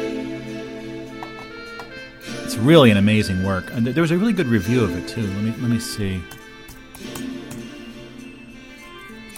On Prog Archives, it really kind of.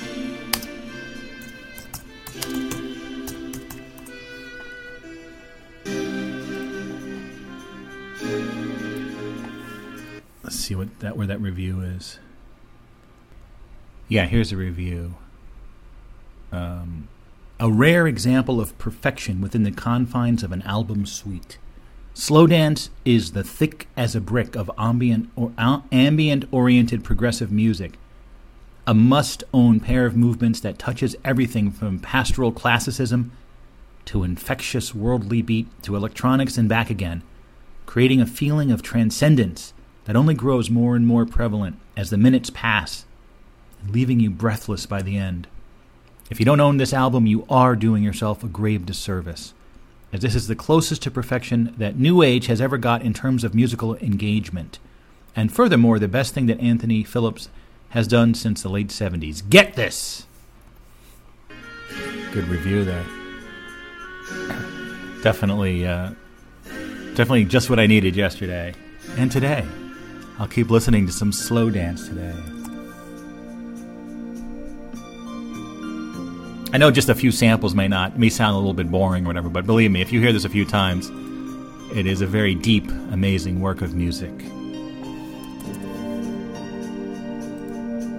Fast forward.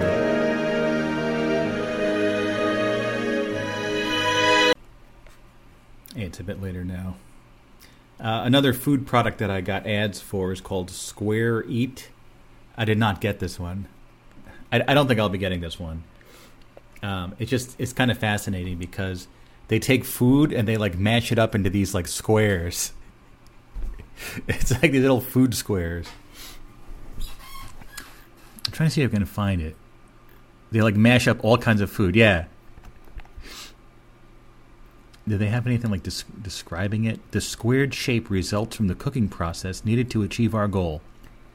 Make people's life easier without sacrificing taste.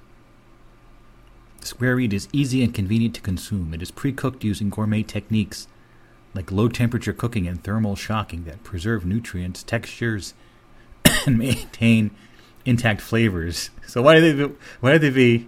Each square is 1.6 ounces of food. And the packaging is like each food square is like shrink wrapped onto like this card. That's pretty cool. It's like food units. I like that. Let's see, square packs. Like it's a sweet potato, but it's been like compressed into this. Like they're all the same size. Basmati rice as a square.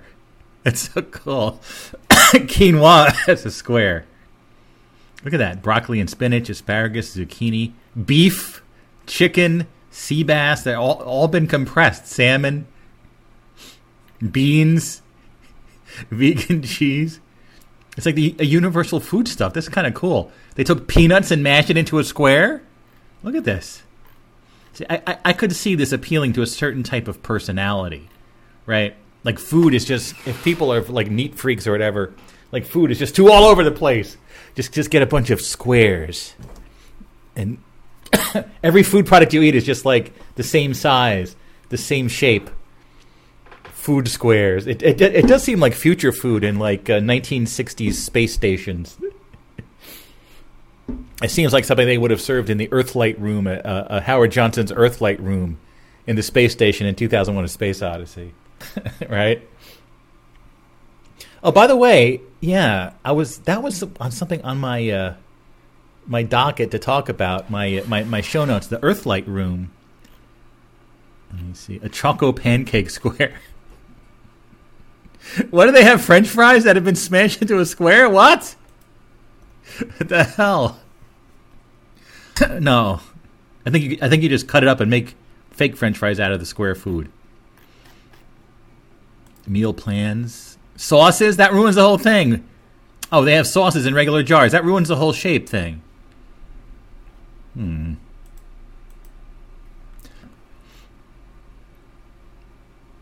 how much does this stuff cost? For $15.90, you get 3 vegan burger squares, 2 sweet potato squares, and 1 broccoli and spinach square. Or you can get 3 salmons, 1 zucchini, and 2 basmati rice squares.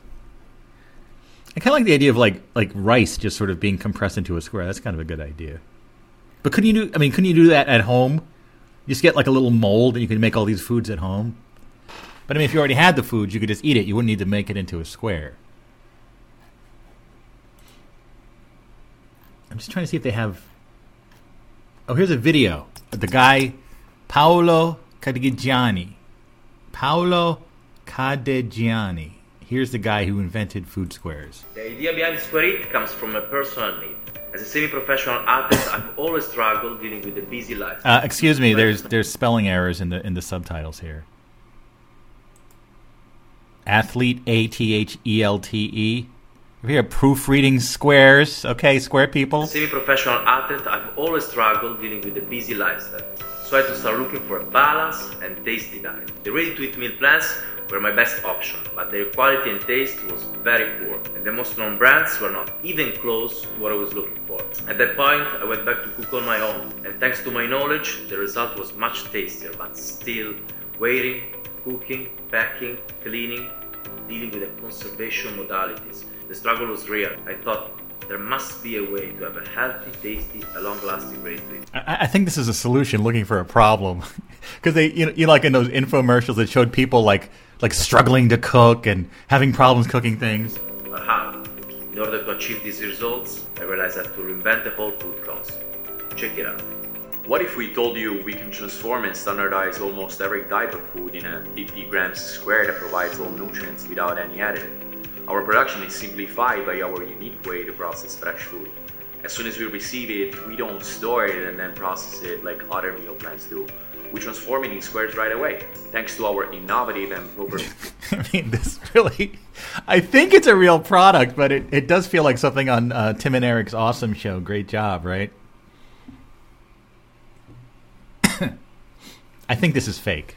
I think this is like a parody or something, right? Food preparation process based on low temperature cooking and thermal shocking, we're able to preserve all nutrients and extend food life.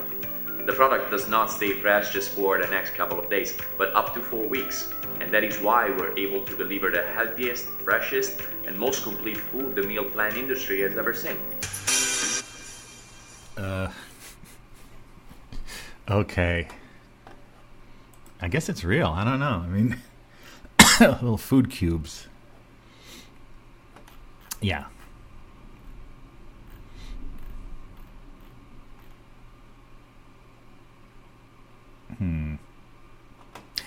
Yeah, whatever. Okay, so the Starlight Room. Let me look at my notes. Earthlight Room, that is. Earthlight Room. See, just one of many topics, I think, that just fell by the wayside. And, well, I write it down, a ton of topics for this show. Probably, you know, a large portion of them never get on the show, but let's see. Yeah, I have this file here. Topics that never made it on the show. Look at this huge file. I keep track of them, though. How many pages is this? If you were to print it out like 8.5 by 11, how many pages of show notes that were never made into anything, never talked about on the show? 121 pages so far. of stuff I never talked about. Well, obviously, it's like the less good topics. I wouldn't worry about it. These are not great topics. Like here's a random one: the Upper Canada Village mug. I saw a mug online for Upper Canada Village. I think it was one of those milk glass mugs from Anchor Hocking, Fire King. Not really necessary. But what is Upper Canada? No, we're not going to talk about Upper Canada Village. See, these are all good topics. All right, whatever. All right, let's look up Earthlight Room. We're going to revive this one topic. Yeah, I have links too. Yeah, Howard Johnson's Earthlight Room. All right, we're going to bring this one back. We're going to cut and paste back into the live show notes. There you go. Revival of a show note from the distant past. So this is from the movie 2001: A Space Odyssey. The doctor, remember Dr. Floyd goes into the space station, right? Right? And then he calls his daughter, and she's like, "Daddy, I want a bush baby, Daddy. Daddy, are you coming home for Christmas, Daddy?" He's like, well, daughter, I don't think so. I'm in space, damn it! I'm on a space station. I can't come home right now. I'm going to the moon to check out a monolith, for God's sakes. So then you see the Howard Johnson's Earthlight Room sign. So they thought that in 2001, like Howard Johnson's would still be a thing, and they would open their own like restaurant in space. I mean, it's still possible. I know every couple of months you see a story about another company trying to build like a space hotel, right? And I think they're all just like investment scams, just like the flying car scams. I don't think there's any space hotels going to be happening anytime soon. But I don't know. Howard Johnson's could always come back, right? I mean, the Howard Johnson's hotels still exist. There's one like a mile or two away from me now. Early Skype and Hojo's Earthlight Room in 2001: A Space Odyssey. Yeah. So there's it. Now I'm just wondering, is that an actual frame from the movie or is it a publicity shot? But you see the people in those really funky mid-century modern chairs. You had the picture phone from the Bell System, another defunct brand, and Howard Johnson's Earthlight Room. And what's really interesting is that I don't think you see the Earthlight Room, but they have two different logos, right, for Howard Johnson's Earthlight Room. And I lost my space here. So we know one of the logos is a Simple Simon, Metapymen, right? Remember that whole thing? So, if you don't know, Howard Johnson's was this massive restaurant chain that was just everywhere. And their logo was based on that nursery rhyme, Simple Simon, Metapymen, going to the fair. So Simple Simon, right, was this kid who was, basically, like, pardon the expression, retarded. I know today that's not an accepted term, but he's a developmentally disabled child, right? Simple Simon. The word simple meant that. Remember Simple Jack from Pineapple Express? You never go full retard. Remember that whole thing? Again, I don't want to keep using this word. I understand the word is verboten these days. But anyway, so Howard Johnson's, for most of their existence, had a retarded child as their logo, right? I don't think very many people understood that. And at some point, they got rid of it. They got rid of that logo, and at that point, the whole company collapsed. That was like their good luck charm. So now in space, they have that logo and then someone else, some other logo. I know one of these links you can zoom in.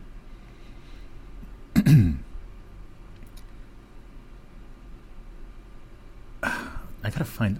Where can I find the movie? I want to see it in the actual movie because now I'm like, because this is really interesting because is that what ruined Howard Johnson's when they got rid of that logo?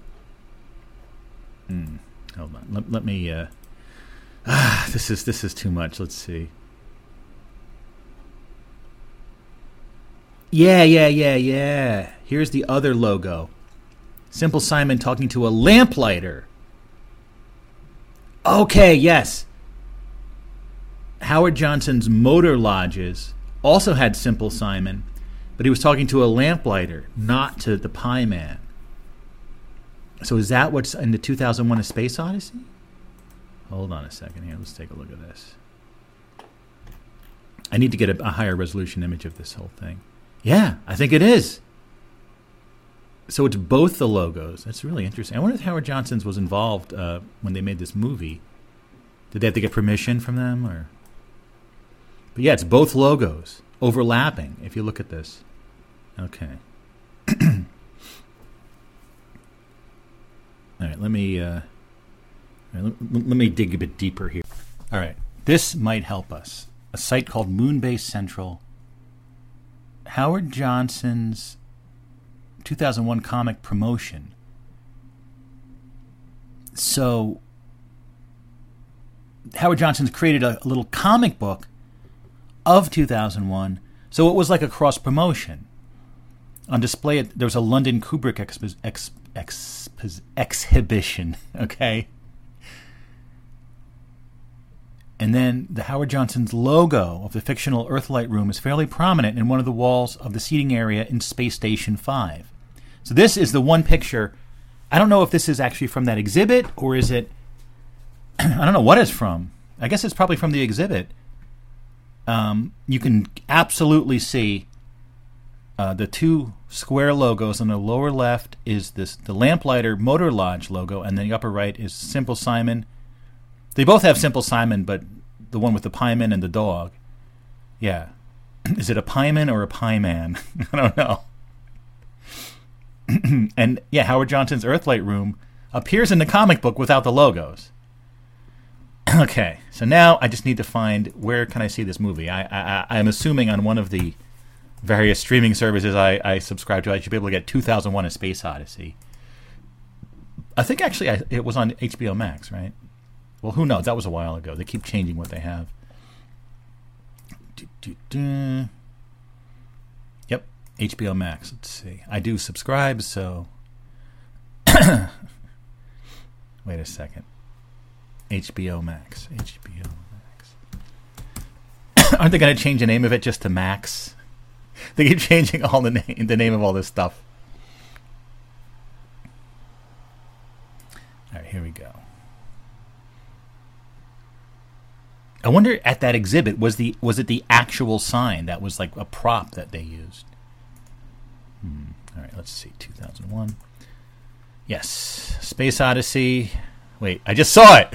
Where is it? Don't make it easy. Here we go. That's a good movie, just full of symbolism and all sorts of stuff. MGM. That's a cool MGM logo they had back then. Doesn't it also have like an intermission you can watch? Like it's... Was there intermission? Anyway, let me... There's the apes. Oh, the ape throws the bone in the air, it becomes a spaceship. Here we go. Security's supposed to be meeting me. Dr. Floyd.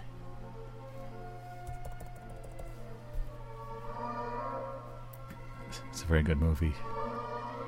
Obviously, one of the best. You are sounding level, please. Hi. See you on the way back. Fine. Cool, man. There's the space station.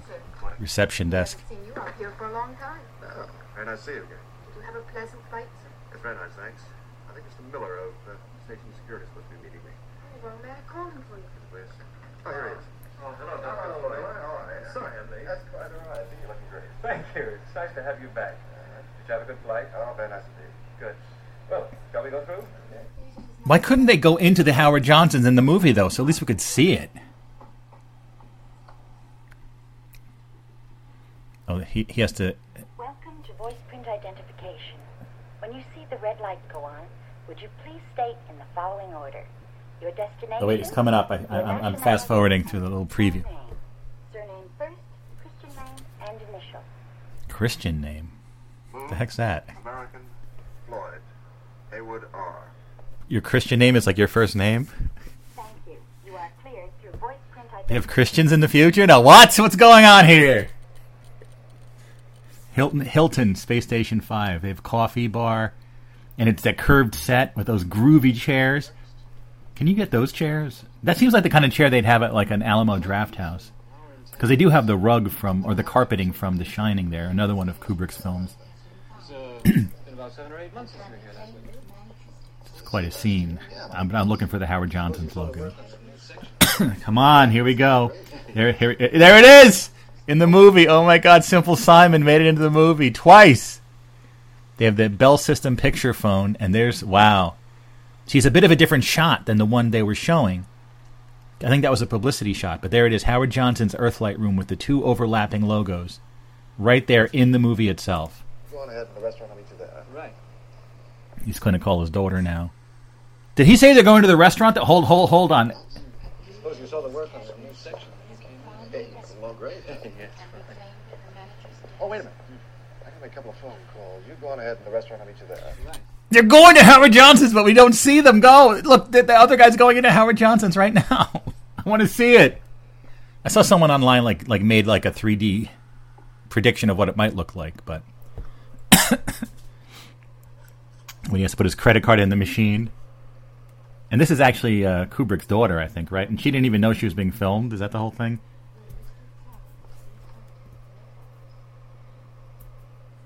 Video phone calls. What do they think of next? Hello? How are you, Squirt? What are you doing? Where's Mummy? Gone to shopping. Oh, who's taking care of you? Rachel. May I speak to Rachel, please? Gone to the bathroom. Are you coming to my party tomorrow? I'm sorry, sweetheart, but I can't. Why not? Well, you know, Daddy's traveling. Very sorry about it, but I just can't. Oh. I'm going to send you a very nice present, though. Alright. Anything special that you want? Yeah. What? A telephone. We got lots of telephones already. Did you think of anything else you want for your birthday? Something very special? Such a weird scene in this movie, you know? What? A bush baby. A bush baby? Well, we'll have to see about that. Listen, sweetheart, I want you to tell Mommy something for me. Will you remember? Yeah. Tell Mommy that I telephoned, okay? There's the earth behind him spinning around. And I'll try to telephone again tomorrow. Will you tell her that? Yeah. Okay, sweetheart. Have a nice birthday tomorrow. Have a nice birthday party tomorrow, too, huh? Alright. Okay, now take care and be a good girl, won't you? Alright. Bye-bye. Bye-bye. Happy birthday.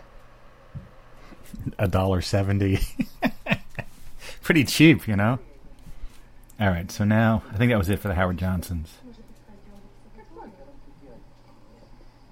Oh, there's another. You see Howard Johnson's again in the distance there, yeah. Lena, how nice to see you again. Haywood, what a wonderful surprise to meet you here. You're looking wonderful. Haywood Floyd, right? Well, do. This is my Is he the guy that I think he programmed HAL, right? The supercomputer, the evil computer that kills everyone. And this is Dr. Andrei Smyslov. Oh, how do you know? I've heard a lot about you. Would you sit down? Well, But wait, they do serve the food in the shuttle that goes to the moon, right?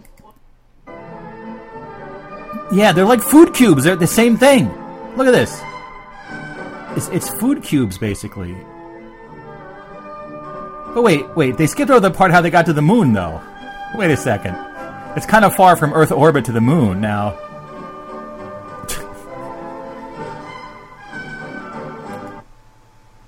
I want to see the food cubes. Yeah, it is. Look at this. Oh no. Okay, they're like little square boxes, but they have little straws in them to drink the food from, because it's weightlessness. All right, thank you, Howard Johnson's Earthlight Room, and Simple Simon appearing twice in the logos. There you go.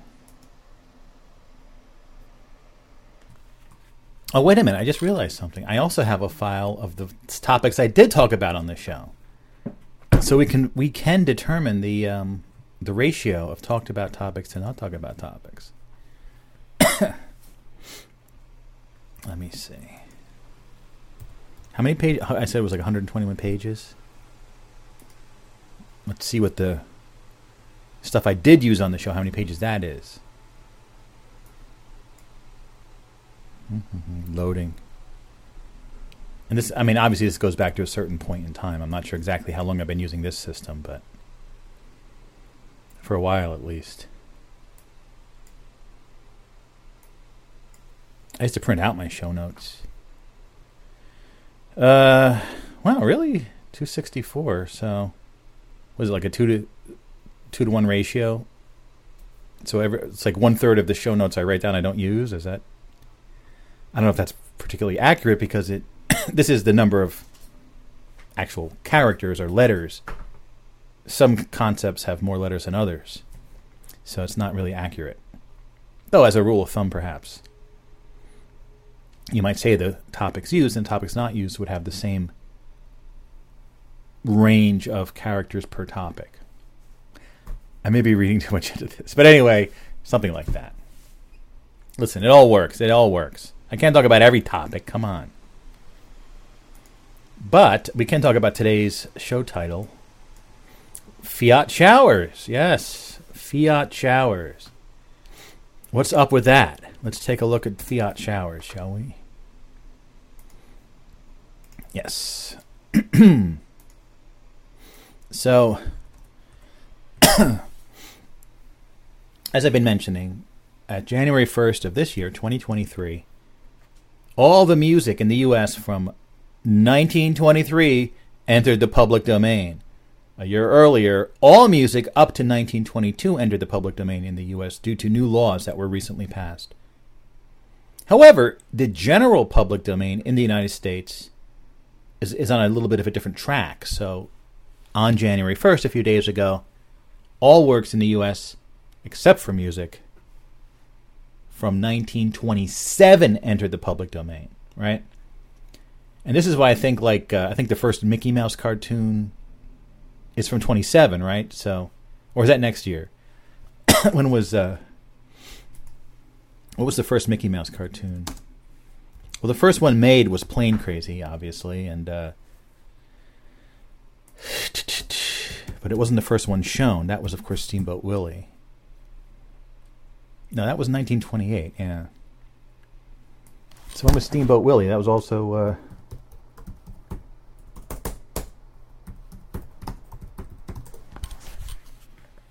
yeah, 28. Okay, so next year the Mickey Mouse stuff's going to start going in the public domain. Okay. Disney's going to have a conniption fit. They've been trying to extend the copyright so Mickey Mouse is never public domain. Steamboat Willie will enter the public domain in 2024. Okay. All right. So they have another year of exclusive rights to the Mickey Mouse. And next year, it's very complicated, but in some way, shape, or form, some Mickey Mouse situations will become public domain. Yeah.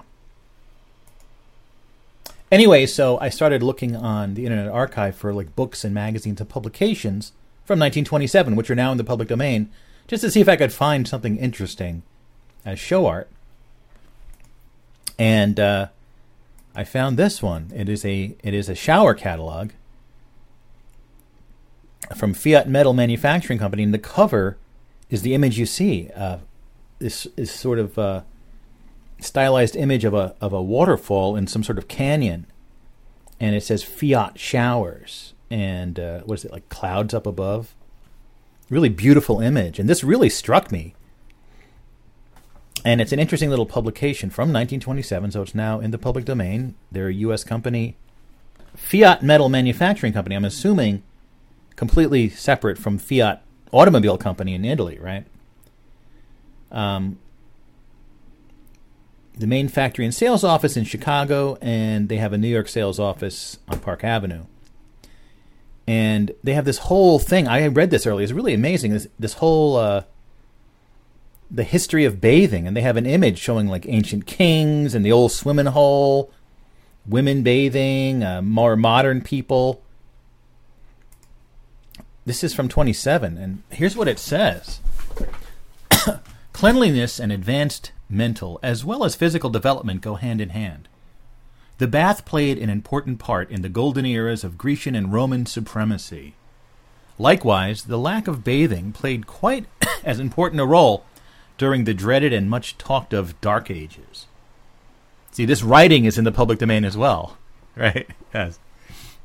In ancient times, when a king took a bath, it actually became a rite, R-I-T-E. Not like you had a right to take a bath. It was a ritual.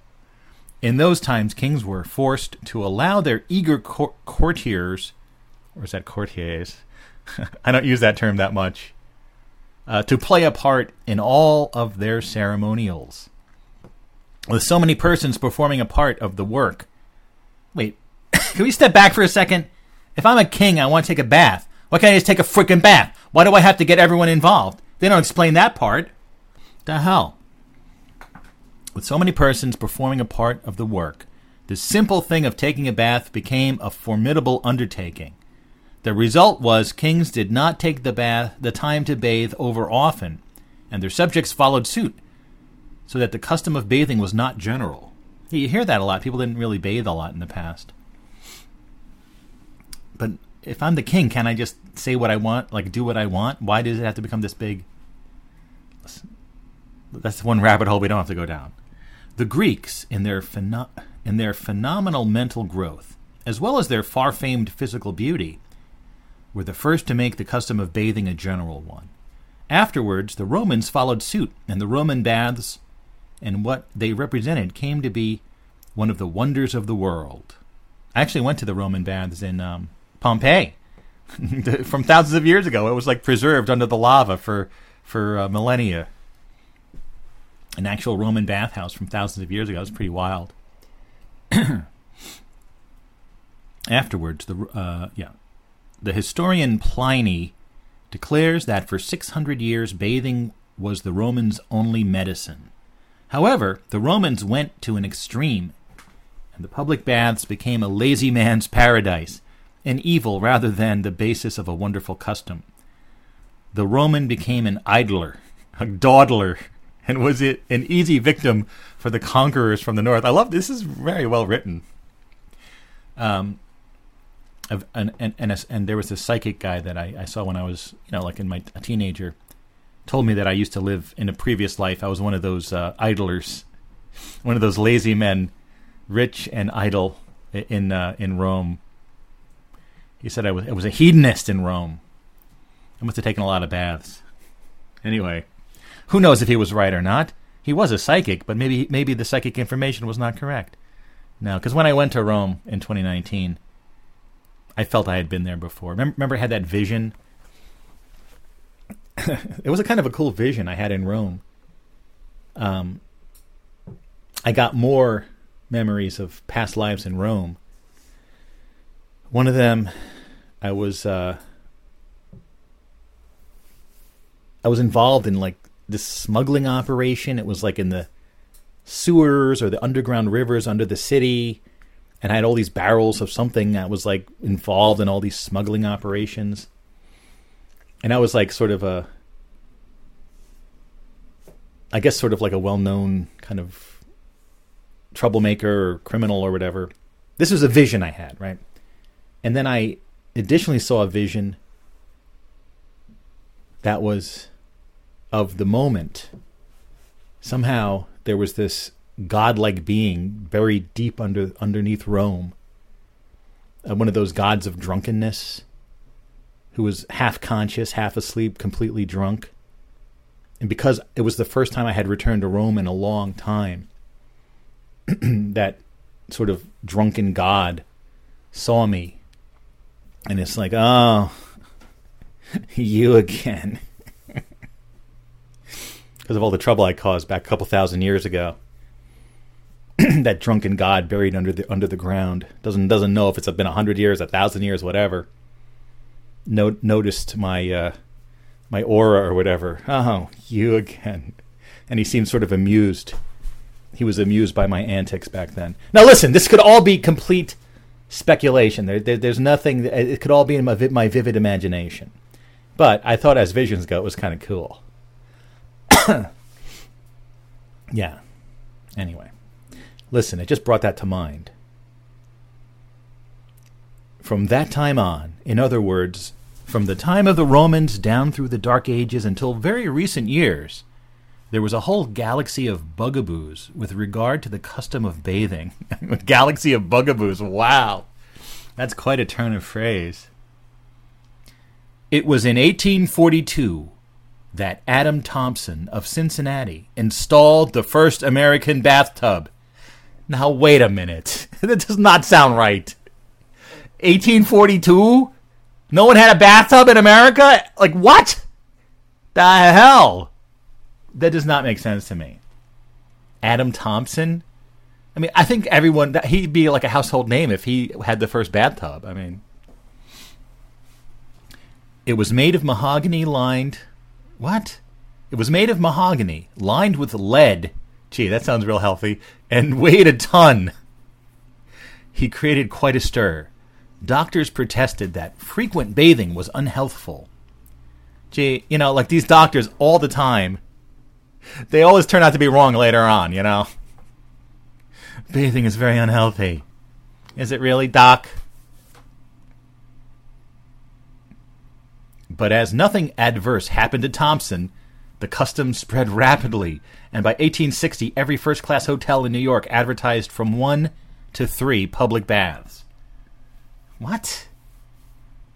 Like, you had to share it? You didn't have it in your room? Since that time, there has been a rapid and consistent development in bathing fixtures. The tremendous increase in the popularity of bathing has created in America a billion-dollar plumbing industry and tremendous city water systems. Just as the porcelain enameled tub conquered the hand tub, so is the shower gaining in popularity over the tub.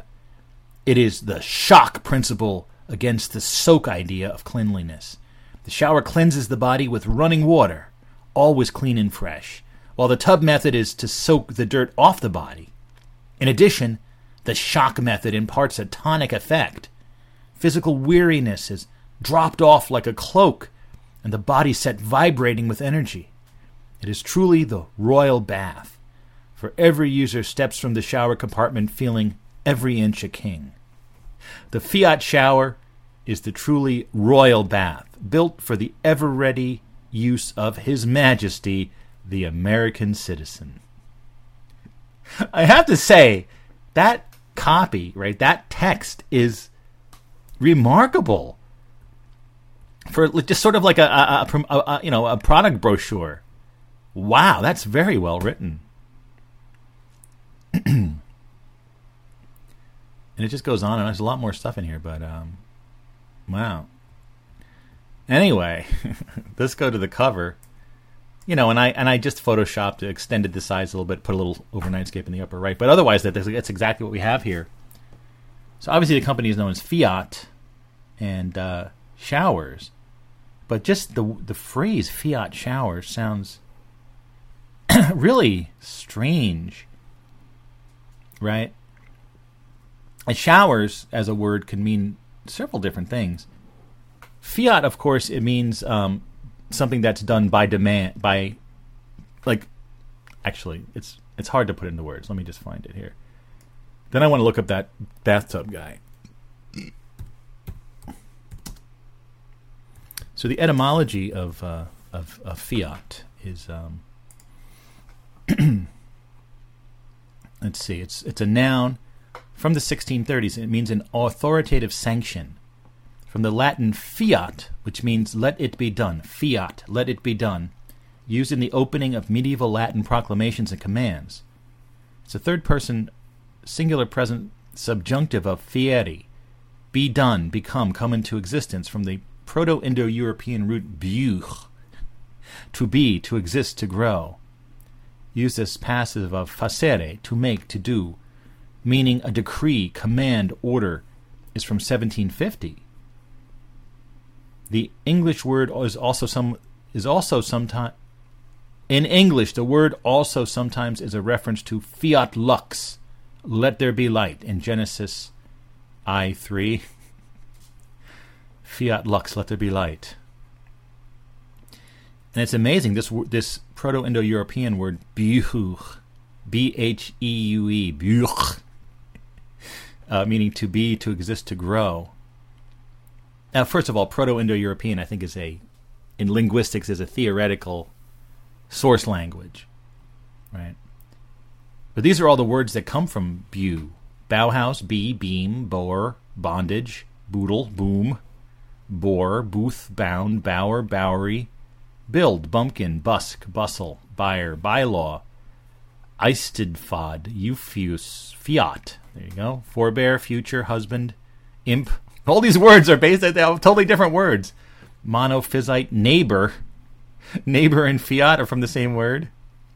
Neophyte, phyletic, philo, phylum, phylogeny, physic, physico, physics, like physics Phil. Physio, physique, phyto, and symphysis. Interesting. Anyway, so it means a decree. Like, fiat currency. Why is this money? Is it backed by gold or silver? No, it's money because we say it's money. It's fiat currency. There you go. So, obviously, fiat is just the name of the company here, but fiat showers. It almost sounds like showers, which might mean rain that comes from above. By fiat, showers of taking showers, or that same word can be showers, those that show. Fiat showers. And in that, I think it doubles back to, what's the phrase I'm looking for there? Doubles back? There's another phrase. Right? A fiat shower would be like a virtual reality system. It's showing you things. It's creating things to show you by fiat. It's just this world exists because we say it exists. It's a fiat shower. I may be reading a bit too much into that, but I love that image, fiat showers. So public domain. It's in the public domain now. Yeah. And my typesetting, I was trying to think what font to use. And for some reason, I really thought Compacta Italic would be a good font. It's totally not from 1927, but it kind of works there. I like it. Anyway, that's the whole story with that. Now let's look up this guy, the guy who had the first bathtub in America. Adam Thompson. A very, very generic name.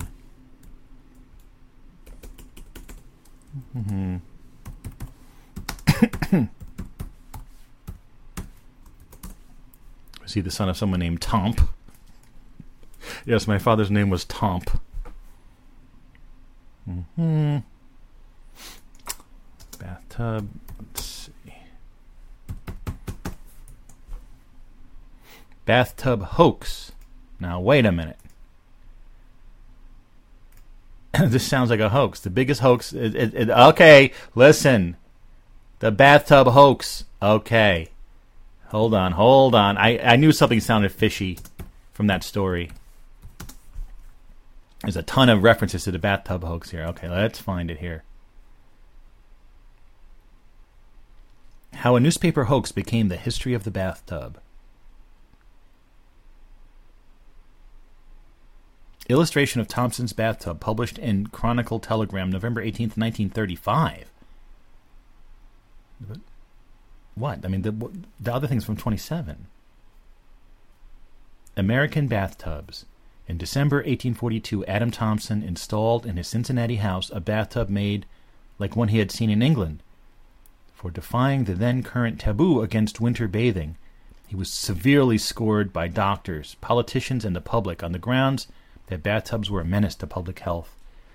What's wrong with these people? Trying to find like a succinct... The bathtub hoax was a famous hoax perpetrated by the American journalist H.L. Mencken, involving the publication of a fictitious history of the bathtub. On December 28, 1917, an article titled "A Neglected Anniversary" by H.L. Mencken was published in the New York Evening Mail. Mencken claimed that the actual anniversary of the first American bathtub, the alleged 75th, had gone unnoticed the previous week. This was supposedly in spite of the fact that the Public Health Service of Washington, D.C. had prepared for celebrations several months prior, which were ultimately quashed by the intervening enactment of prohibition in that city. The article claimed that the bathtub had been invented by Lord John Russell of England in 1828, and that Cincinnatian Adam Thompson became acquainted with it during business trips there in the 1830s. Thompson allegedly went back to Cincinnati and took the first bath in the United States on December 20th, 1842.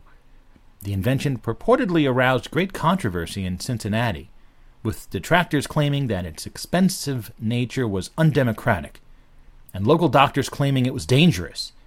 This debate was said to have spread across the nation, with an ordinance banning bathing between November and March supposedly narrowly failing in Philadelphia, and a similar ordinance allegedly being effective in Boston between 1845 and 1862. After Brooklynite... This is a very complex hoax! What the hell? After Brooklynite John F. Simpson was claimed to have invented the zinc tub in 1847, the price of bathtubs was said to have plummeted, and much of the criticism against them was said to have abated. Around the same time, Oliver Wendell Holmes Sr. was claimed to have campaigned for the bathtub against remaining medical opposition in Boston. The American Medical Association supposedly granted sanction to the practice in 1850, followed by practitioners of homeopathy in 1853. Homeopathy is a whole other topic. According to the article, then Vice President Millard Fillmore visited the Thompson bathtub in March 1850, and having bathed in it, became a proponent of bathtubs. Upon his accession to the presidency in July of that year, Fillmore was said to have ordered the construction of a bathtub in the White House, which allegedly refueled the controversy of providing the president with indulgences not enjoyed by George Washington or Thomas Jefferson. Nevertheless, the effect of the bathtub's installation was said to have obliterated any remaining opposition, such that it was said that every hotel in New York had a bathtub by 1860. Fillmore's bathtub was said to have remained in operation until the first administration of Grover Cleveland, when it was supposedly replaced by a bathtub that was still in operation at the time of the article's publication. I wonder if Millard Fillmore knew that years later there would be a cartoon duck named after him called Mallard Fillmore. I don't know if he knew that. So, what are they saying? This whole thing was fake? Every single bit of it? Mencken grew concerned of people taking his article seriously, comparing it in acceptance to the Norman conquest. In 1949, Mencken wrote, "The success of this idle hoax, done in time of war, when more serious writing was impossible, vastly astonished me. It was taken gravely by a great many other newspapers, and presently made its way into medical literature and into standard reference books. It had, of course, no truth in it whatsoever, and I more than once confessed publicly that it was only a jocosity." Wow, a jocosity. That's a great name for a joke, a jocosity. "Scarcely a month goes by that I did not find the substance of it reprinted, not as foolishness, but as fact, and not only in newspapers, but in official documents and other works of the highest pretensions." Fillmore's birthplace of Moravia, New York, has annual Fillmore Days where people race in modified bathtubs. After a 20-year hiatus, the Fillmore Days were revived in 2019. So what is the history of the bathtub? Oh my God, I never knew this. The bathtub hoax is an early example of fake news. People would fall for anything back then. Remember the War of the Worlds that we're talking about recently? They just believe anything they read. Jeez. Wow. See, I could tell. See, even this catalog was like retelling the story that's completely fake. But look, the top of the line shower you can get from Fiat is the Admiral. The Admiral is a shower bath compartment designed for those who require the ultimate in bathing facilities. All right? Every requisite and refinement that could be desired is embodied in this fixture. The dazzling white porcelain walls of the compartment, the hand-polished, marble-inlaid surface of the receptor, the door frame finished to harmonize with the color decoration of the bathroom, gives an air of ultra-completeness. The Fiat Admiral is the only shower compartment made having porcelain enameled walls. Wow. And then it goes down like there's the Ensign, the Marine, the Nautilus, and it just goes down from there.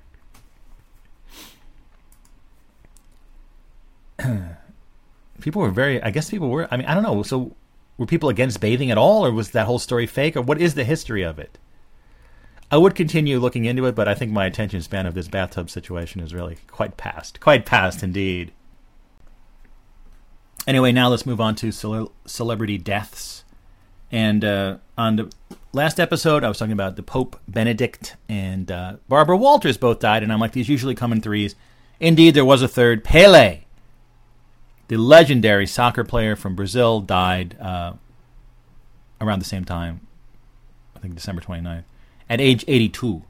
Pelé was huge, of course. They had Pelé Soccer on the Atari. Maybe we should play some Pelé Soccer on Atari, just in honor of Pelé. Yeah. And I remember there was a Pelé store in Times Square I went to a few years back. Let's see if I can bring that up. I have MAME with every video game ever, so let's see. See if it's a good game. Atari. Pelé. This is not to be confused with Boys for Pelé. That's a great album by Tori Amos. Pelé. Why am I not seeing Pelé here? Pelé Soccer. What the hell? This makes no sense. It was a major Atari cartridge. Is it under soccer or? I thought this would be an easy one to find.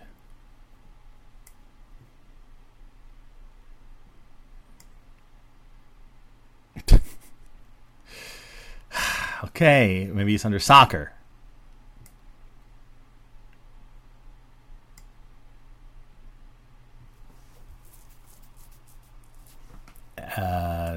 Is this it? I really don't know. I think maybe they just renamed soccer into Pelé Soccer. Let's see.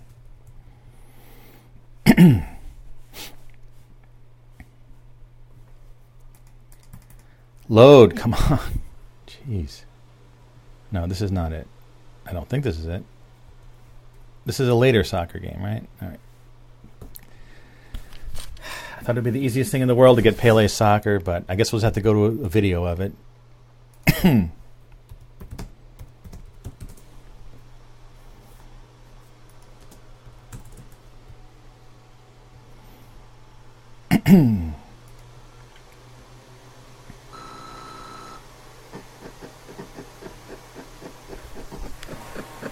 Yes, this is the one.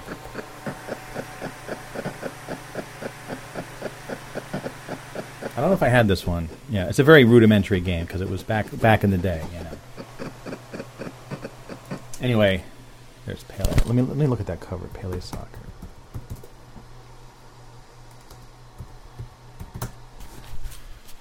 I think there was a commercial he was on too. Oh, it was originally called Championship Soccer. That may be what I'm missing. Maybe that's the game I could play. Championship Soccer. Yep, there it is. Yay, I can play it now. See, we need the information.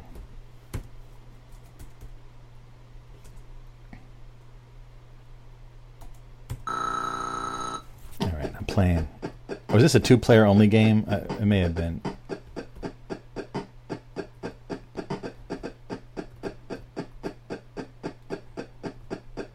All right, it's not too much fun. Anyway.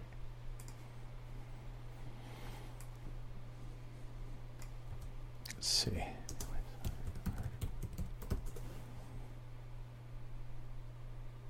Hold on, I'm looking for this commercial.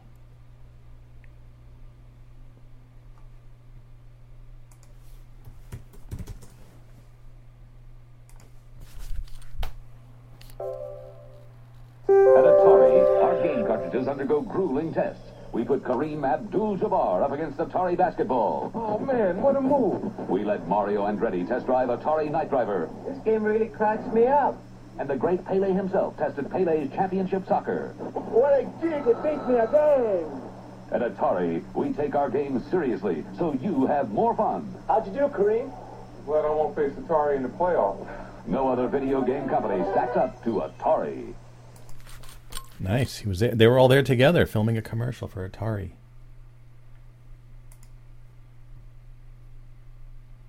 Oh, this is it's a video about the topic. I just want to see the commercial. I don't want to hear someone talking about the commercial. The other celebrity death is very sad. Buster is dead at 72. Buster, not Buster Poindexter or Buster Keaton. Well, I'm sure Buster Keaton's already dead, but Buster from Dave & Buster's, the arcade chain that's still around and still going strong. Dave & Buster's, they're everywhere. There's a new one at the Willowbrook Mall. The one on Times Square is still there. There's one I went to at Woodbridge Mall recently. Right? What happened to Buster? He's dead at age 72. James Buster Corley of Dave & Buster's has died by suicide at 72.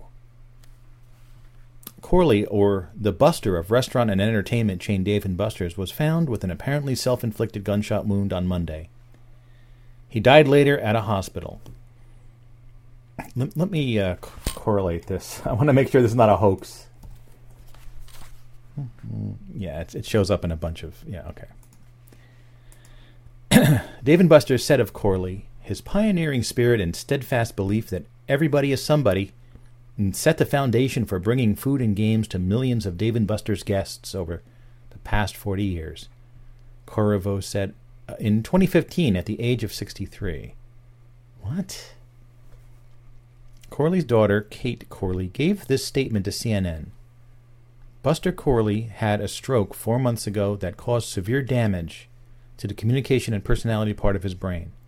The family asks for privacy during this time. Before they created Dave & Buster's, Corley owned a restaurant near Corriveau's establishment for entertainment and games, and then teamed up to create the first Dave & Buster's in Dallas in 1982.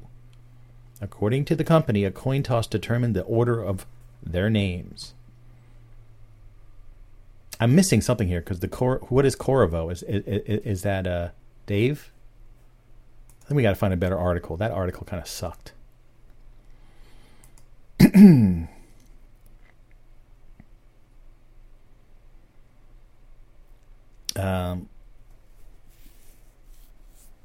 Buster's passion for hospitality, his demand for excellence, and the deep care he had for his team members were unparalleled. Our hearts go out to his family at this difficult time, and while we will miss his wise counsel and his easy laugh, the legacy he and Dave built endures.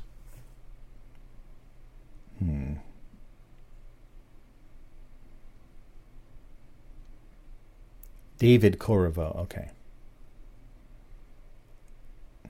In the late 70s, David Corriveau operated an outrageous place for entertainment and games.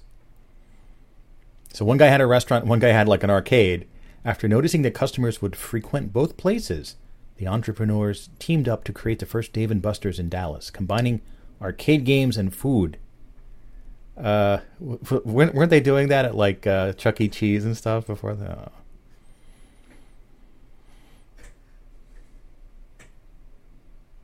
They sold the business in 2007 to a private equity firm, so they weren't even involved in the business anymore. Yeah, all right. Anyway, sad story. Buster is dead. Now every time I go to Dave & Buster's, I'm like, the guy Buster, he's dead. It'd be kind of a drag. I'll still go occasionally, though. I mean, it's not really worth going there, but if it's there, you might as well walk in. Like when I went to Woodbridge Mall, I stepped in for about 5 minutes and walked around a little bit, and I'm like, wow, this Dave & Buster's great. Goodbye. And stepping back to today's show title, Fiat Showers, I just want to mention that I did start off the year with a shower-related show art entitled, back in 2017, The Overnightscape 1352 Showerhead, January 4th, 2017. So I think it's good to start off the year with a shower. wash away the old, in with the new. Whatever 2023 has in store for us. Or whatever we have in store for 2023. You can flip it around. One way or the other. Oh, look. Yeah, they finally picked up the recycling, so let me... what's this? A package from Los Angeles. Let me bring this container in here. Top-notch moving... the moving truck is back. Okay. What the hell? One little piece of paper got stuck in the bottom of the bin. Top-notch is back.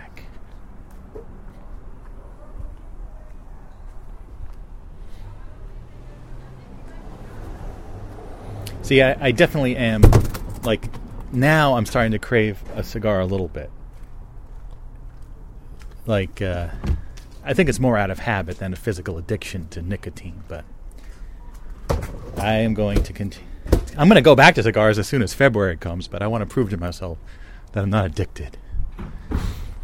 That I'm not an addict. I'm not a nicotine addict, damn it.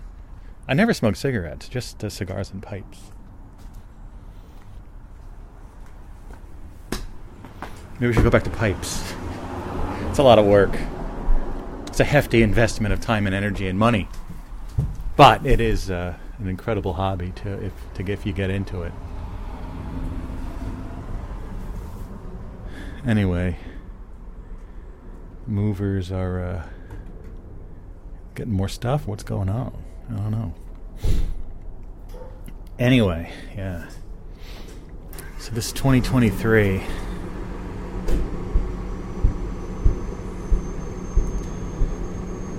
Yeah. I mean, I think that there's some... Like, it was interesting because when I watched the trailers of the movie, when I went to see Babylon last week, there was something about the trailers that sort of felt like there was a sort of a cultural richness approaching, something like, you know how I describe sort of the richness of culture in the 70s. But it feels like it will not be that it would be sort of a illusory richness, right? Is that the right way of saying it? That it would not be like a real grounded with a foundation, but it would just be sort of a temporary richness. Does it make any sense? I don't know. What am I? Again, I'm talking about super vague things, you know? Illusory richness.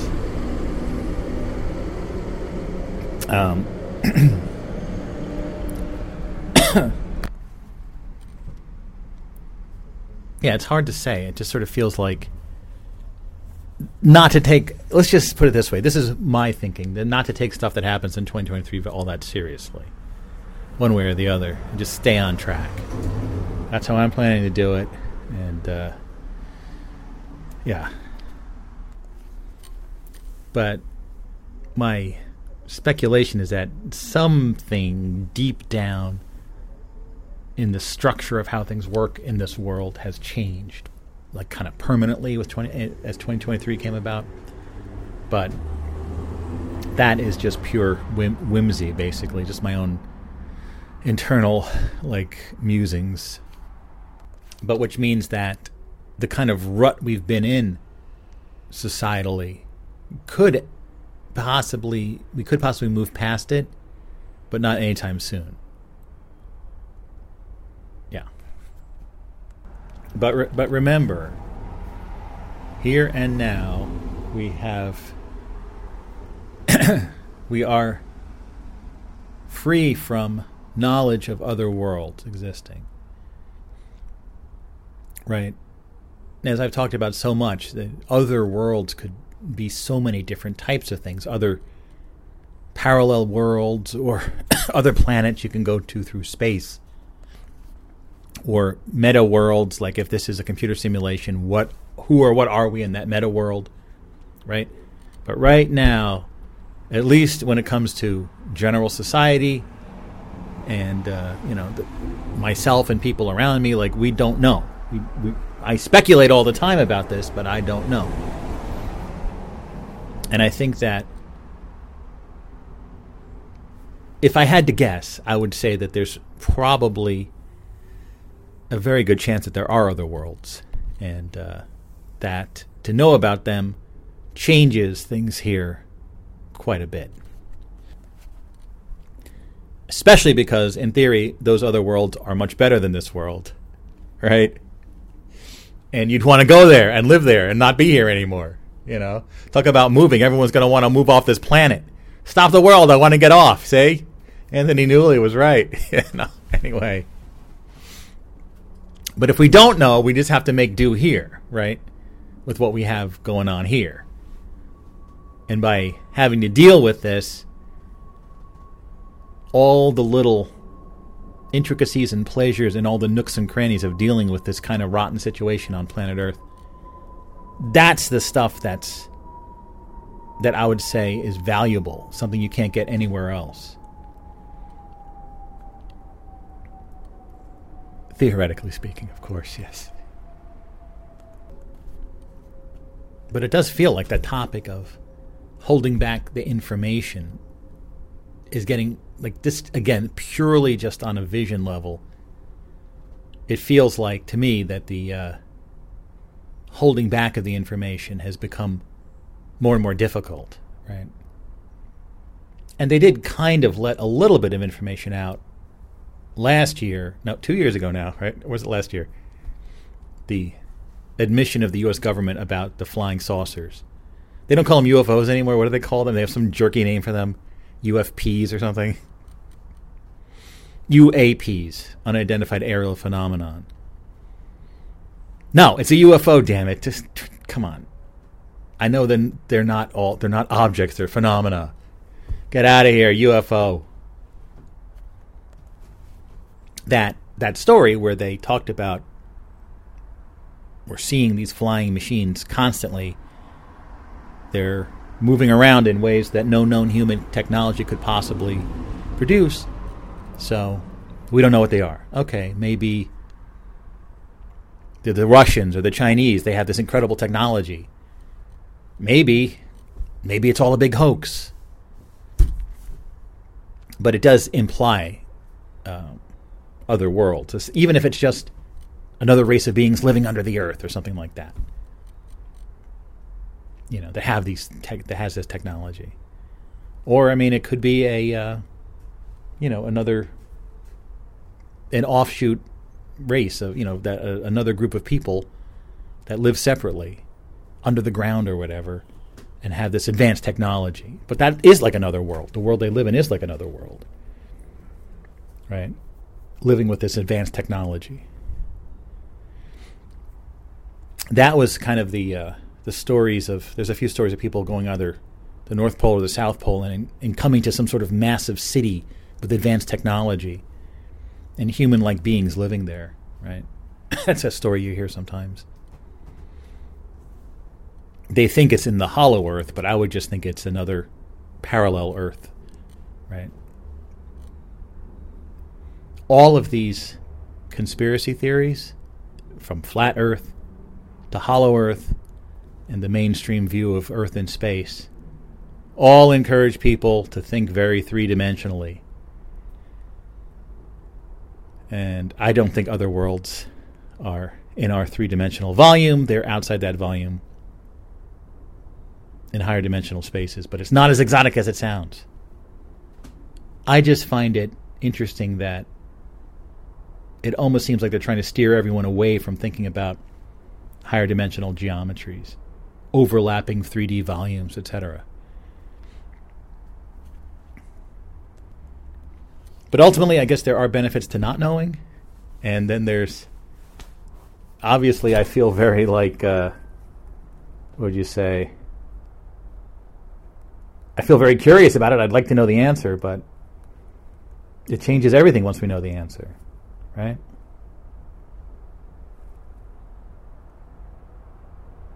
Let me see. Sorry, I just got something on my phone. I don't know what it is. There's a million notifications. I don't know which one that was that just dinged.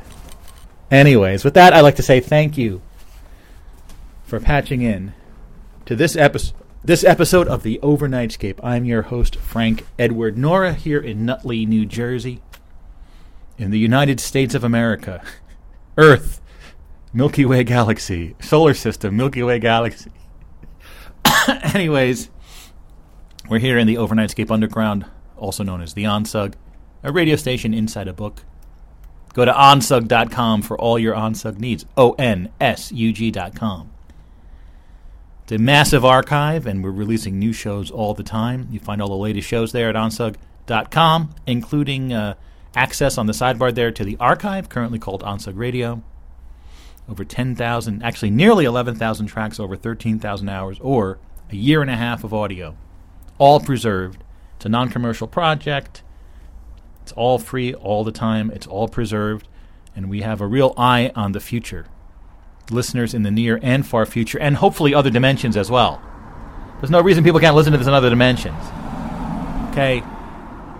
Anyone listening in other dimensions, I know you're not allowed to let me know. I understand that. Or are you? I don't know. No, they're not allowed. They can listen, but they can't write back. Long-time listener, first-time caller from another dimension. No, it can't happen. Yeah, so check out the archive, and you can also buy the book. The current print edition of the book is from 2021. The print edition is static. It's as it was in 2021. Though every month I update the PDF version of the book, which is much longer, like 3,000 or 4,000 pages, and recently has undergone some major revisions. So you can download the print edition as a PDF for free, or the latest edition with all the current shows. So it lists all the shows and all the show notes and everything in one document. And I'm working hard on the next edition, and hopefully this summer it'll come out. We have a unique style, as you can tell, the show I've been doing. I was very involved in the podcast scene, in the early days of 2005, 6, 7. I mean, I started podcasting in 2004. One of the first podcasters. But then podcasting kind of went on a lull around 2008, 2009, and didn't really come back till about 2012. And since that came back, I really have not really been active like in the podcast meetups or podcast gatherings or anything. So we're kind of on our own track and our own little reality here. But we're constantly building up this massive archive. And to explore the OnSug, right, the Overnightscape Underground, can be a years-long process. It really is a lifetime of listening pleasure, right? We are like your radio pals. We'll always be here for you. This archive that just keeps growing is such a massive document of our experiences in the 20th century, in the early 21st century. And I do hope all of you listening in the far future are enjoying it. I imagine you are. Thanks for listening. And remember, wherever and whenever you are, oh, there's the guy. He's still here. He didn't move yet. You can always help out with the Overnightscape Underground and help promote it, help preserve it. As we are not a commercial project, right? We just have, it's basically the book and a bunch of files that needs to move forward endlessly to reach audiences in ever further future times. Yes. And perhaps from that future perspective, someone's listening maybe real far in the future. How about the year 1 million? Is that possible? That's a long time from now. For those of you in the year 1 million, perk up your ears, or prick up your ears. What's the right term? Ooh, look, a beagle. It's a beagle walking down the street. Get ready for an audio vacation from your futuristic paradise / hell known as the other side.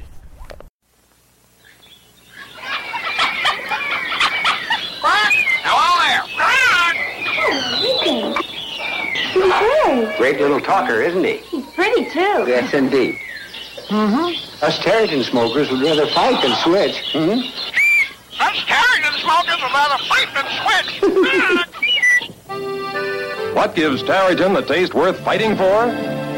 Why do you notice so many more unswitchables every week? Here's why. Tareyton has a white outer tip and an inner section of charcoal.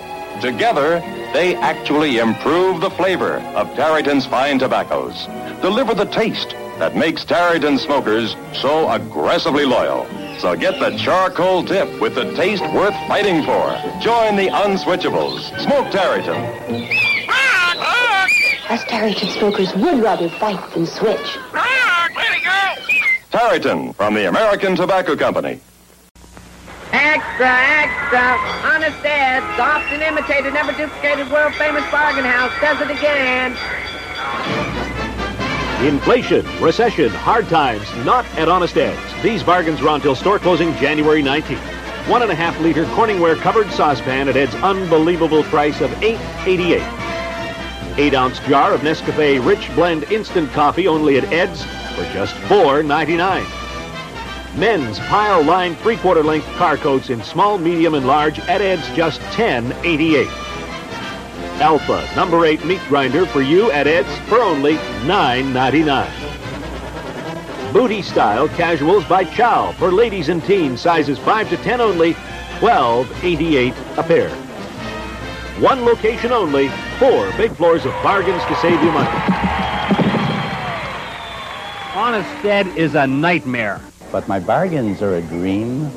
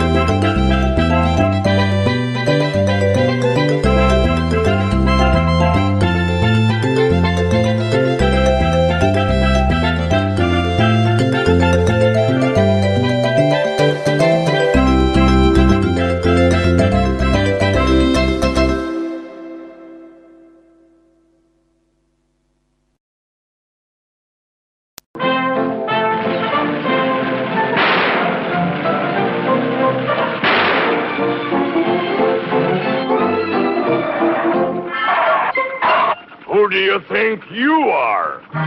Beans is the name. One of the Boston beans.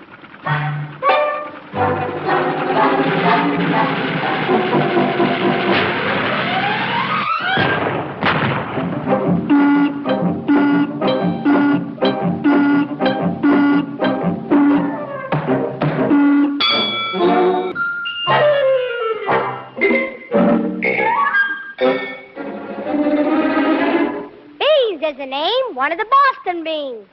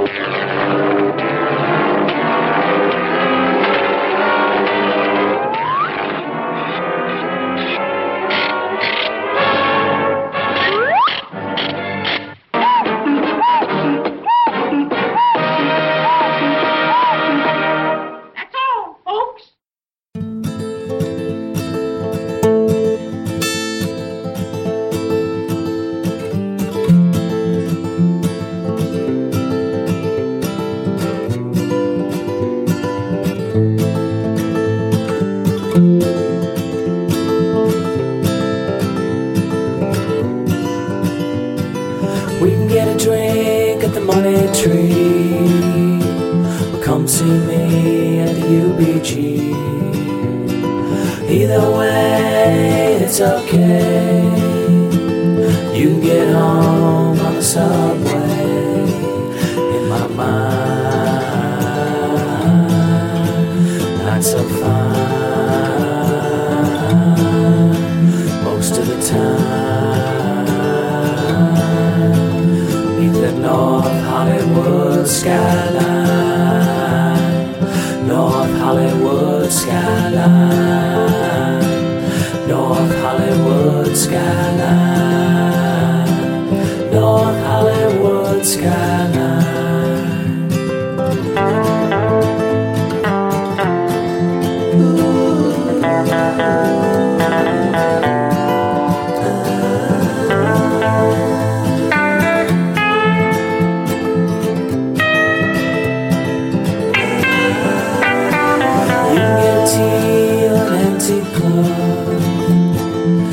You drove, find somewhere to park.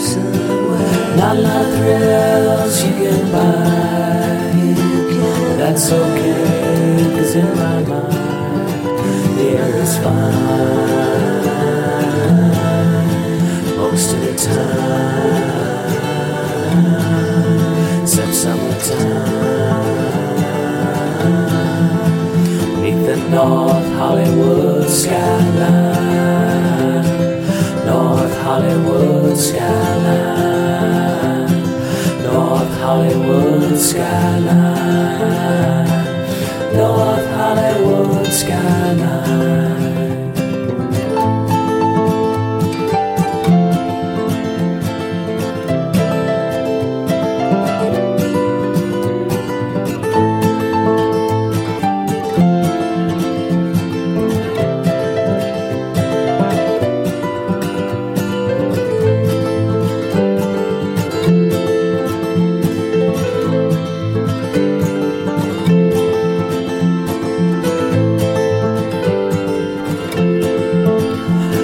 North Hollywood skyline, North Hollywood skylines, North Hollywood skylines, North Hollywood skyline.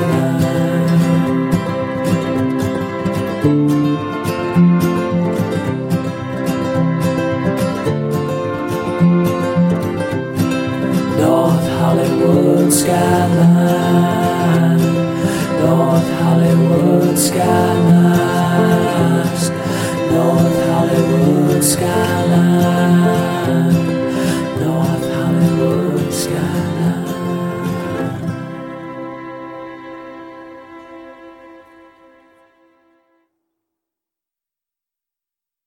Blast at a time, the most you can score is 10 nothing wrong with that.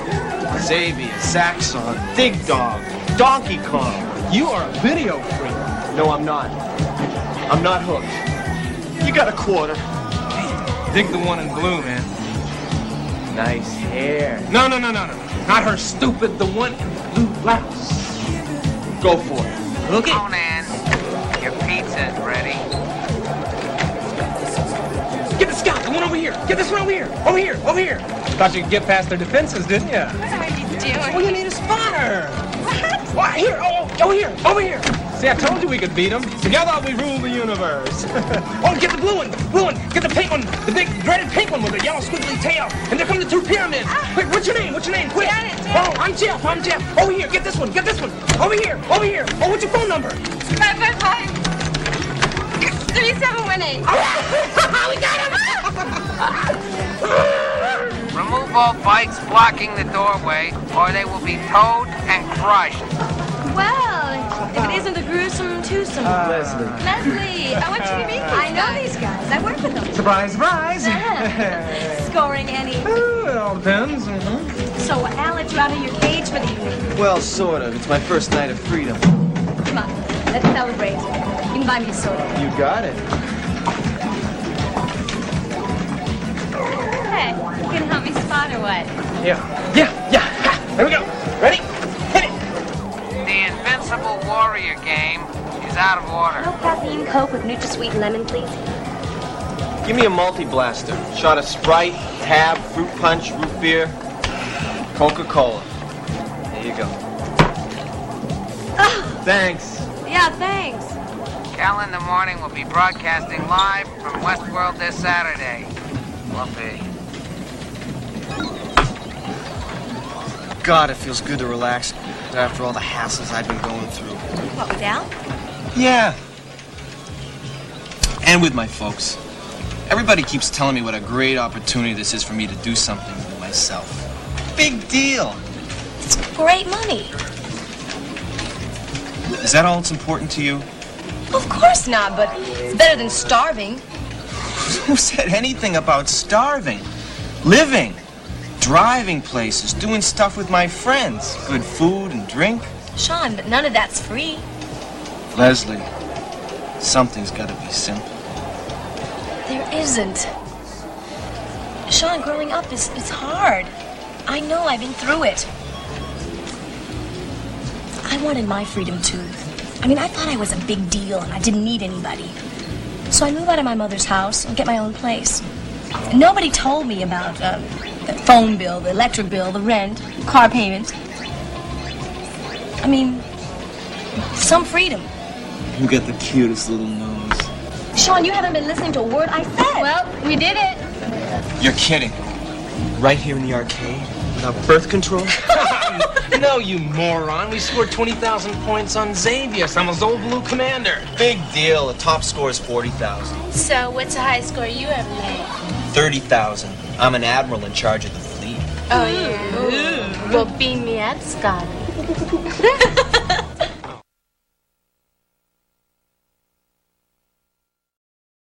This is Showtime's month-long July celebration. Here's what's coming next. In this bewildering world of evangelists and charlatans, Brother Monty Feldman simply wants us to say, "In God we trust," on Showtime. That sounds wonderful. I'm leaving you. Was this some kind of joke? When this marriage falls apart, something remarkable happens. Wait. I'm not that late, kid. I'm only 20 minutes. All the other mothers were there before you. For the first time, a father discovers the pains Where's the emergency room? and the joys of being a parent. But these joys may be short-lived. I want my son. It can't happen. I'd like to know, what law is it that says that a woman is a better parent simply by virtue of her sex? Oscar winners Dustin Hoffman and Meryl Streep star with Justin Henry in the 5-time Academy Award-winning drama, Kramer versus Kramer.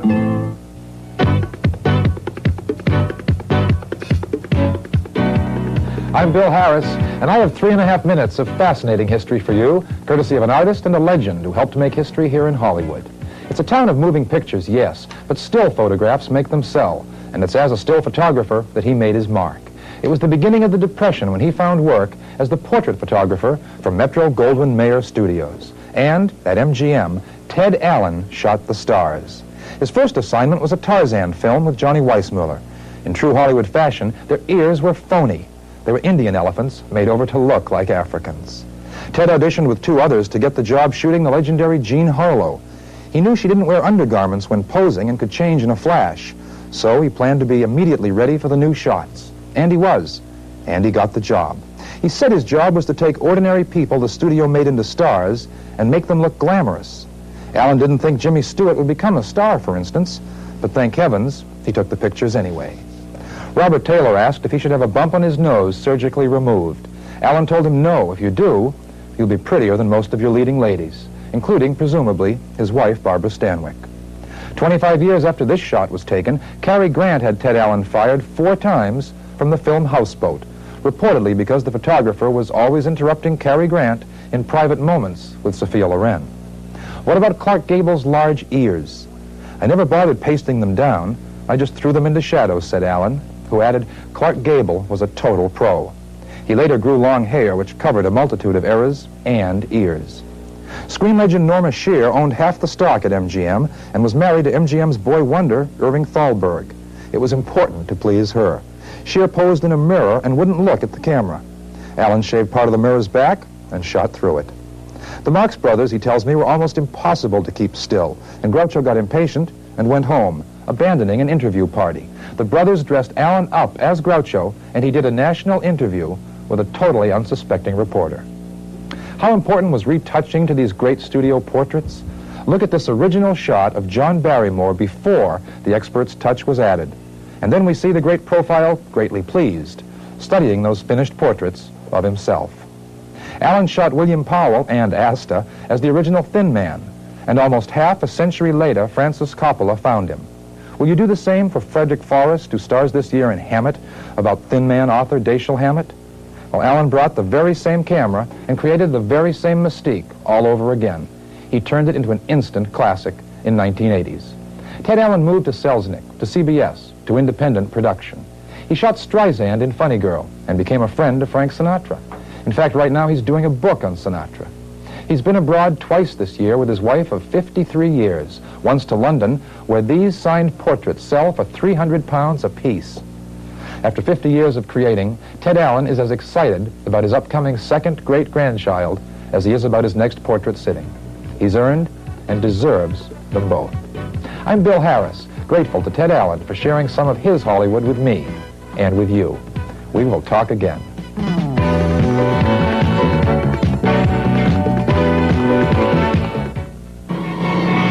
A tragic accident. Get back! A mind tormented. I'd be scared if I were you. You never know what you can do. The unconscious is capable of anything. Don't be afraid of the pain. You're trying to kill me, aren't you? And what his subconscious desires, the hand delivers. There's no hand. Michael Caine stars in The Hand. Critics' Choice presents a moving tale of old friends reuniting and coming apart. I can't talk to you. A story of friends supporting I'm so glad you're here. It's okay, honey. It's okay. I wanted to talk to you about it before you heard it from Jim. and competing. A tale of friends facing 30. I think it's freaking him out. JT? While holding on to 20, John Sayles' beautiful tale of youth and maturity, the return of the Secaucus 7.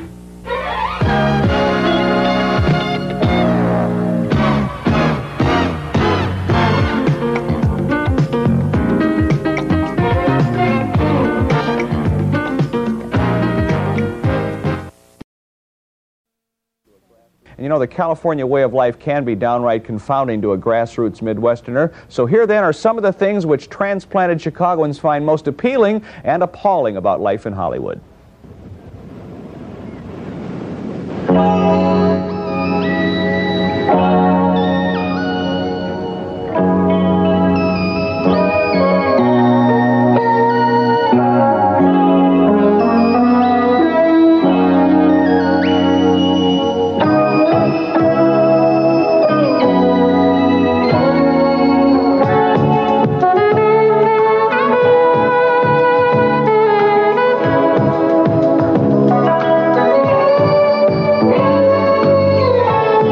It is a space suspended in fantasy and unmarked time. When the mindset of the city by the lake meets the coastal dynasty of freeways, neons, and endless July, sometimes you can never go back to December.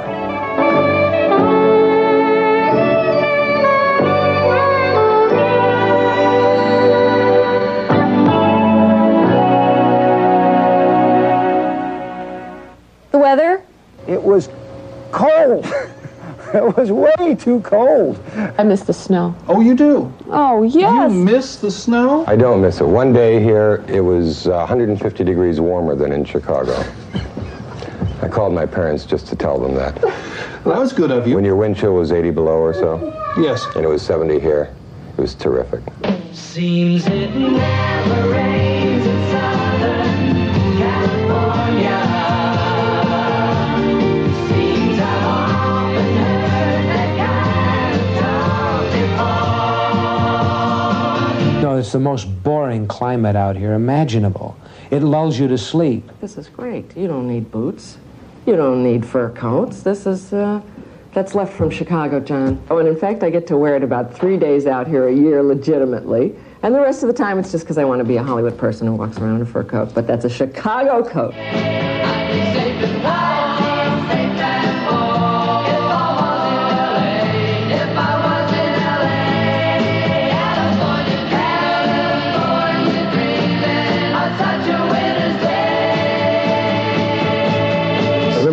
Leaving the studio at night when the wind chill factor evidently was enough to promote instant death, and walking into the parking lot, and it would be very dark, and it looked like there were fireflies because there'd be 100 cigarette lighters lit as people were heating their keys so the key could get warm enough to thaw the ice around the lock. And you just look in this parking lot and see little flares going over, and people would kind of call to each other. Every winter, somewhere along the line, I would somehow park my car, and somehow it would snow or rain or something, freeze over, and my car would be locked in the ice for 2 months. And I had radio headsets for earmuffs. And I was listening to Wally Phillips. And I was running along, and Wally said, he was giving temperatures, and he said that at the lakefront right now, it's 28 below zero wind chill. And here I am running, and I thought, I'm going to die. I don't know how I got out this far, but I got to get back home now. I'm sorry, Chicago, I do love you, but your weather stinks. Maybe that's true, but there is something to be said for not being able to see the air you breathe. Driving into the Burbank studios here every day, coming from Beverly Hills and Bel Air into the valley, every morning I see this enormous brown cloud, this layer that seems to be a belt that encircles the entire valley. What about the Midwest notion of being able to keep your feet firmly planted on solid ground? As soon as I realize it's an earthquake, and there are certain sounds that cue you immediately, there's no way to mistake it for anything else, I get sort of excited and I'll run to the window to see if I can see trees or buildings shaking, or if I'm in here, I want to see if there's any way to tell that it's more observation rather than fear. But people tell me if you live through a big one, all you are is afraid. Ready to the max, I'm sure. It's like really nauseating, like bark out, gag me with a spoon. Valley girl, she's a valley girl. Oh my God! Valley girl. You find yourself saying things here that you didn't say before? Oh, you mean like take a meeting? Sure. I try to avoid that, but these people out here do talk funny. You know what the valley is? Oh my God! I have a valley girl. She's 4 years old. Valley girl, she's a valley girl. And she says things like, for sure, oh my gosh, and things like that. Not because people say it, but because Moon Zappa's record said it, and now everybody's saying it because Moon Zappa's record said it. Like, oh my God! Valley girl. Like, totally. Valley girl. And what about the clothes? A little more casual than in Chicago out here. It took me maybe 10 minutes to get into it. When's the last time you wore a tie? You know, I don't think I have since I've been here. The West Coast has the sunshine and the girls are more than you spent in 2 years on clothes for one dress. Because you know you got to wear it on the Carson show and you got to wear it at the next CBS party.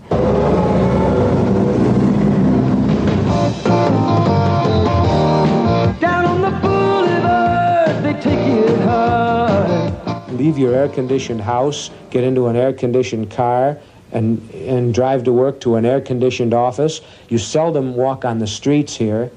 And you walked all over Chicago, didn't you? Yes. When I first came here, I was arrested for walking on the street.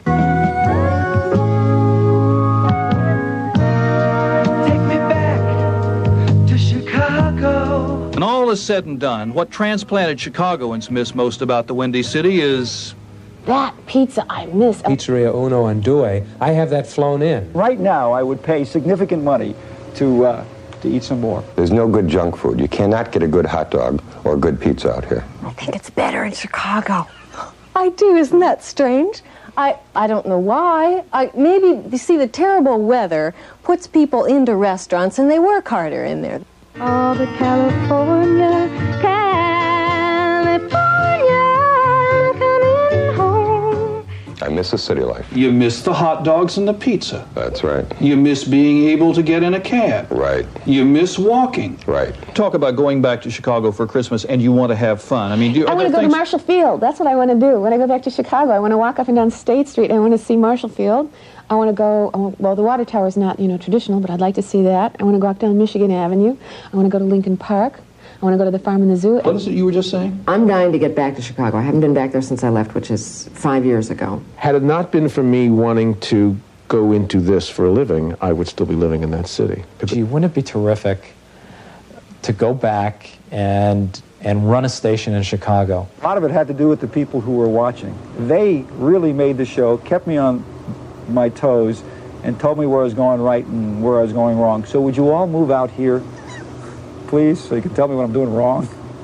I still have and always will have a Chicago mentality. Now, I leave that to you and your viewers to figure out what that means. I've got to come back. I'm almost out of hot dogs, Jan. Here we go. Thank you, Chicago.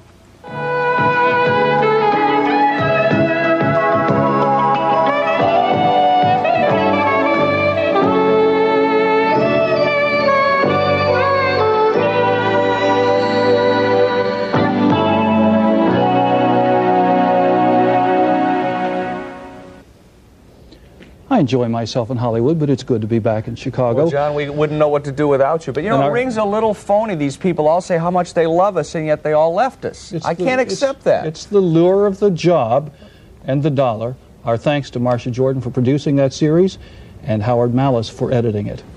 And we thank them, too.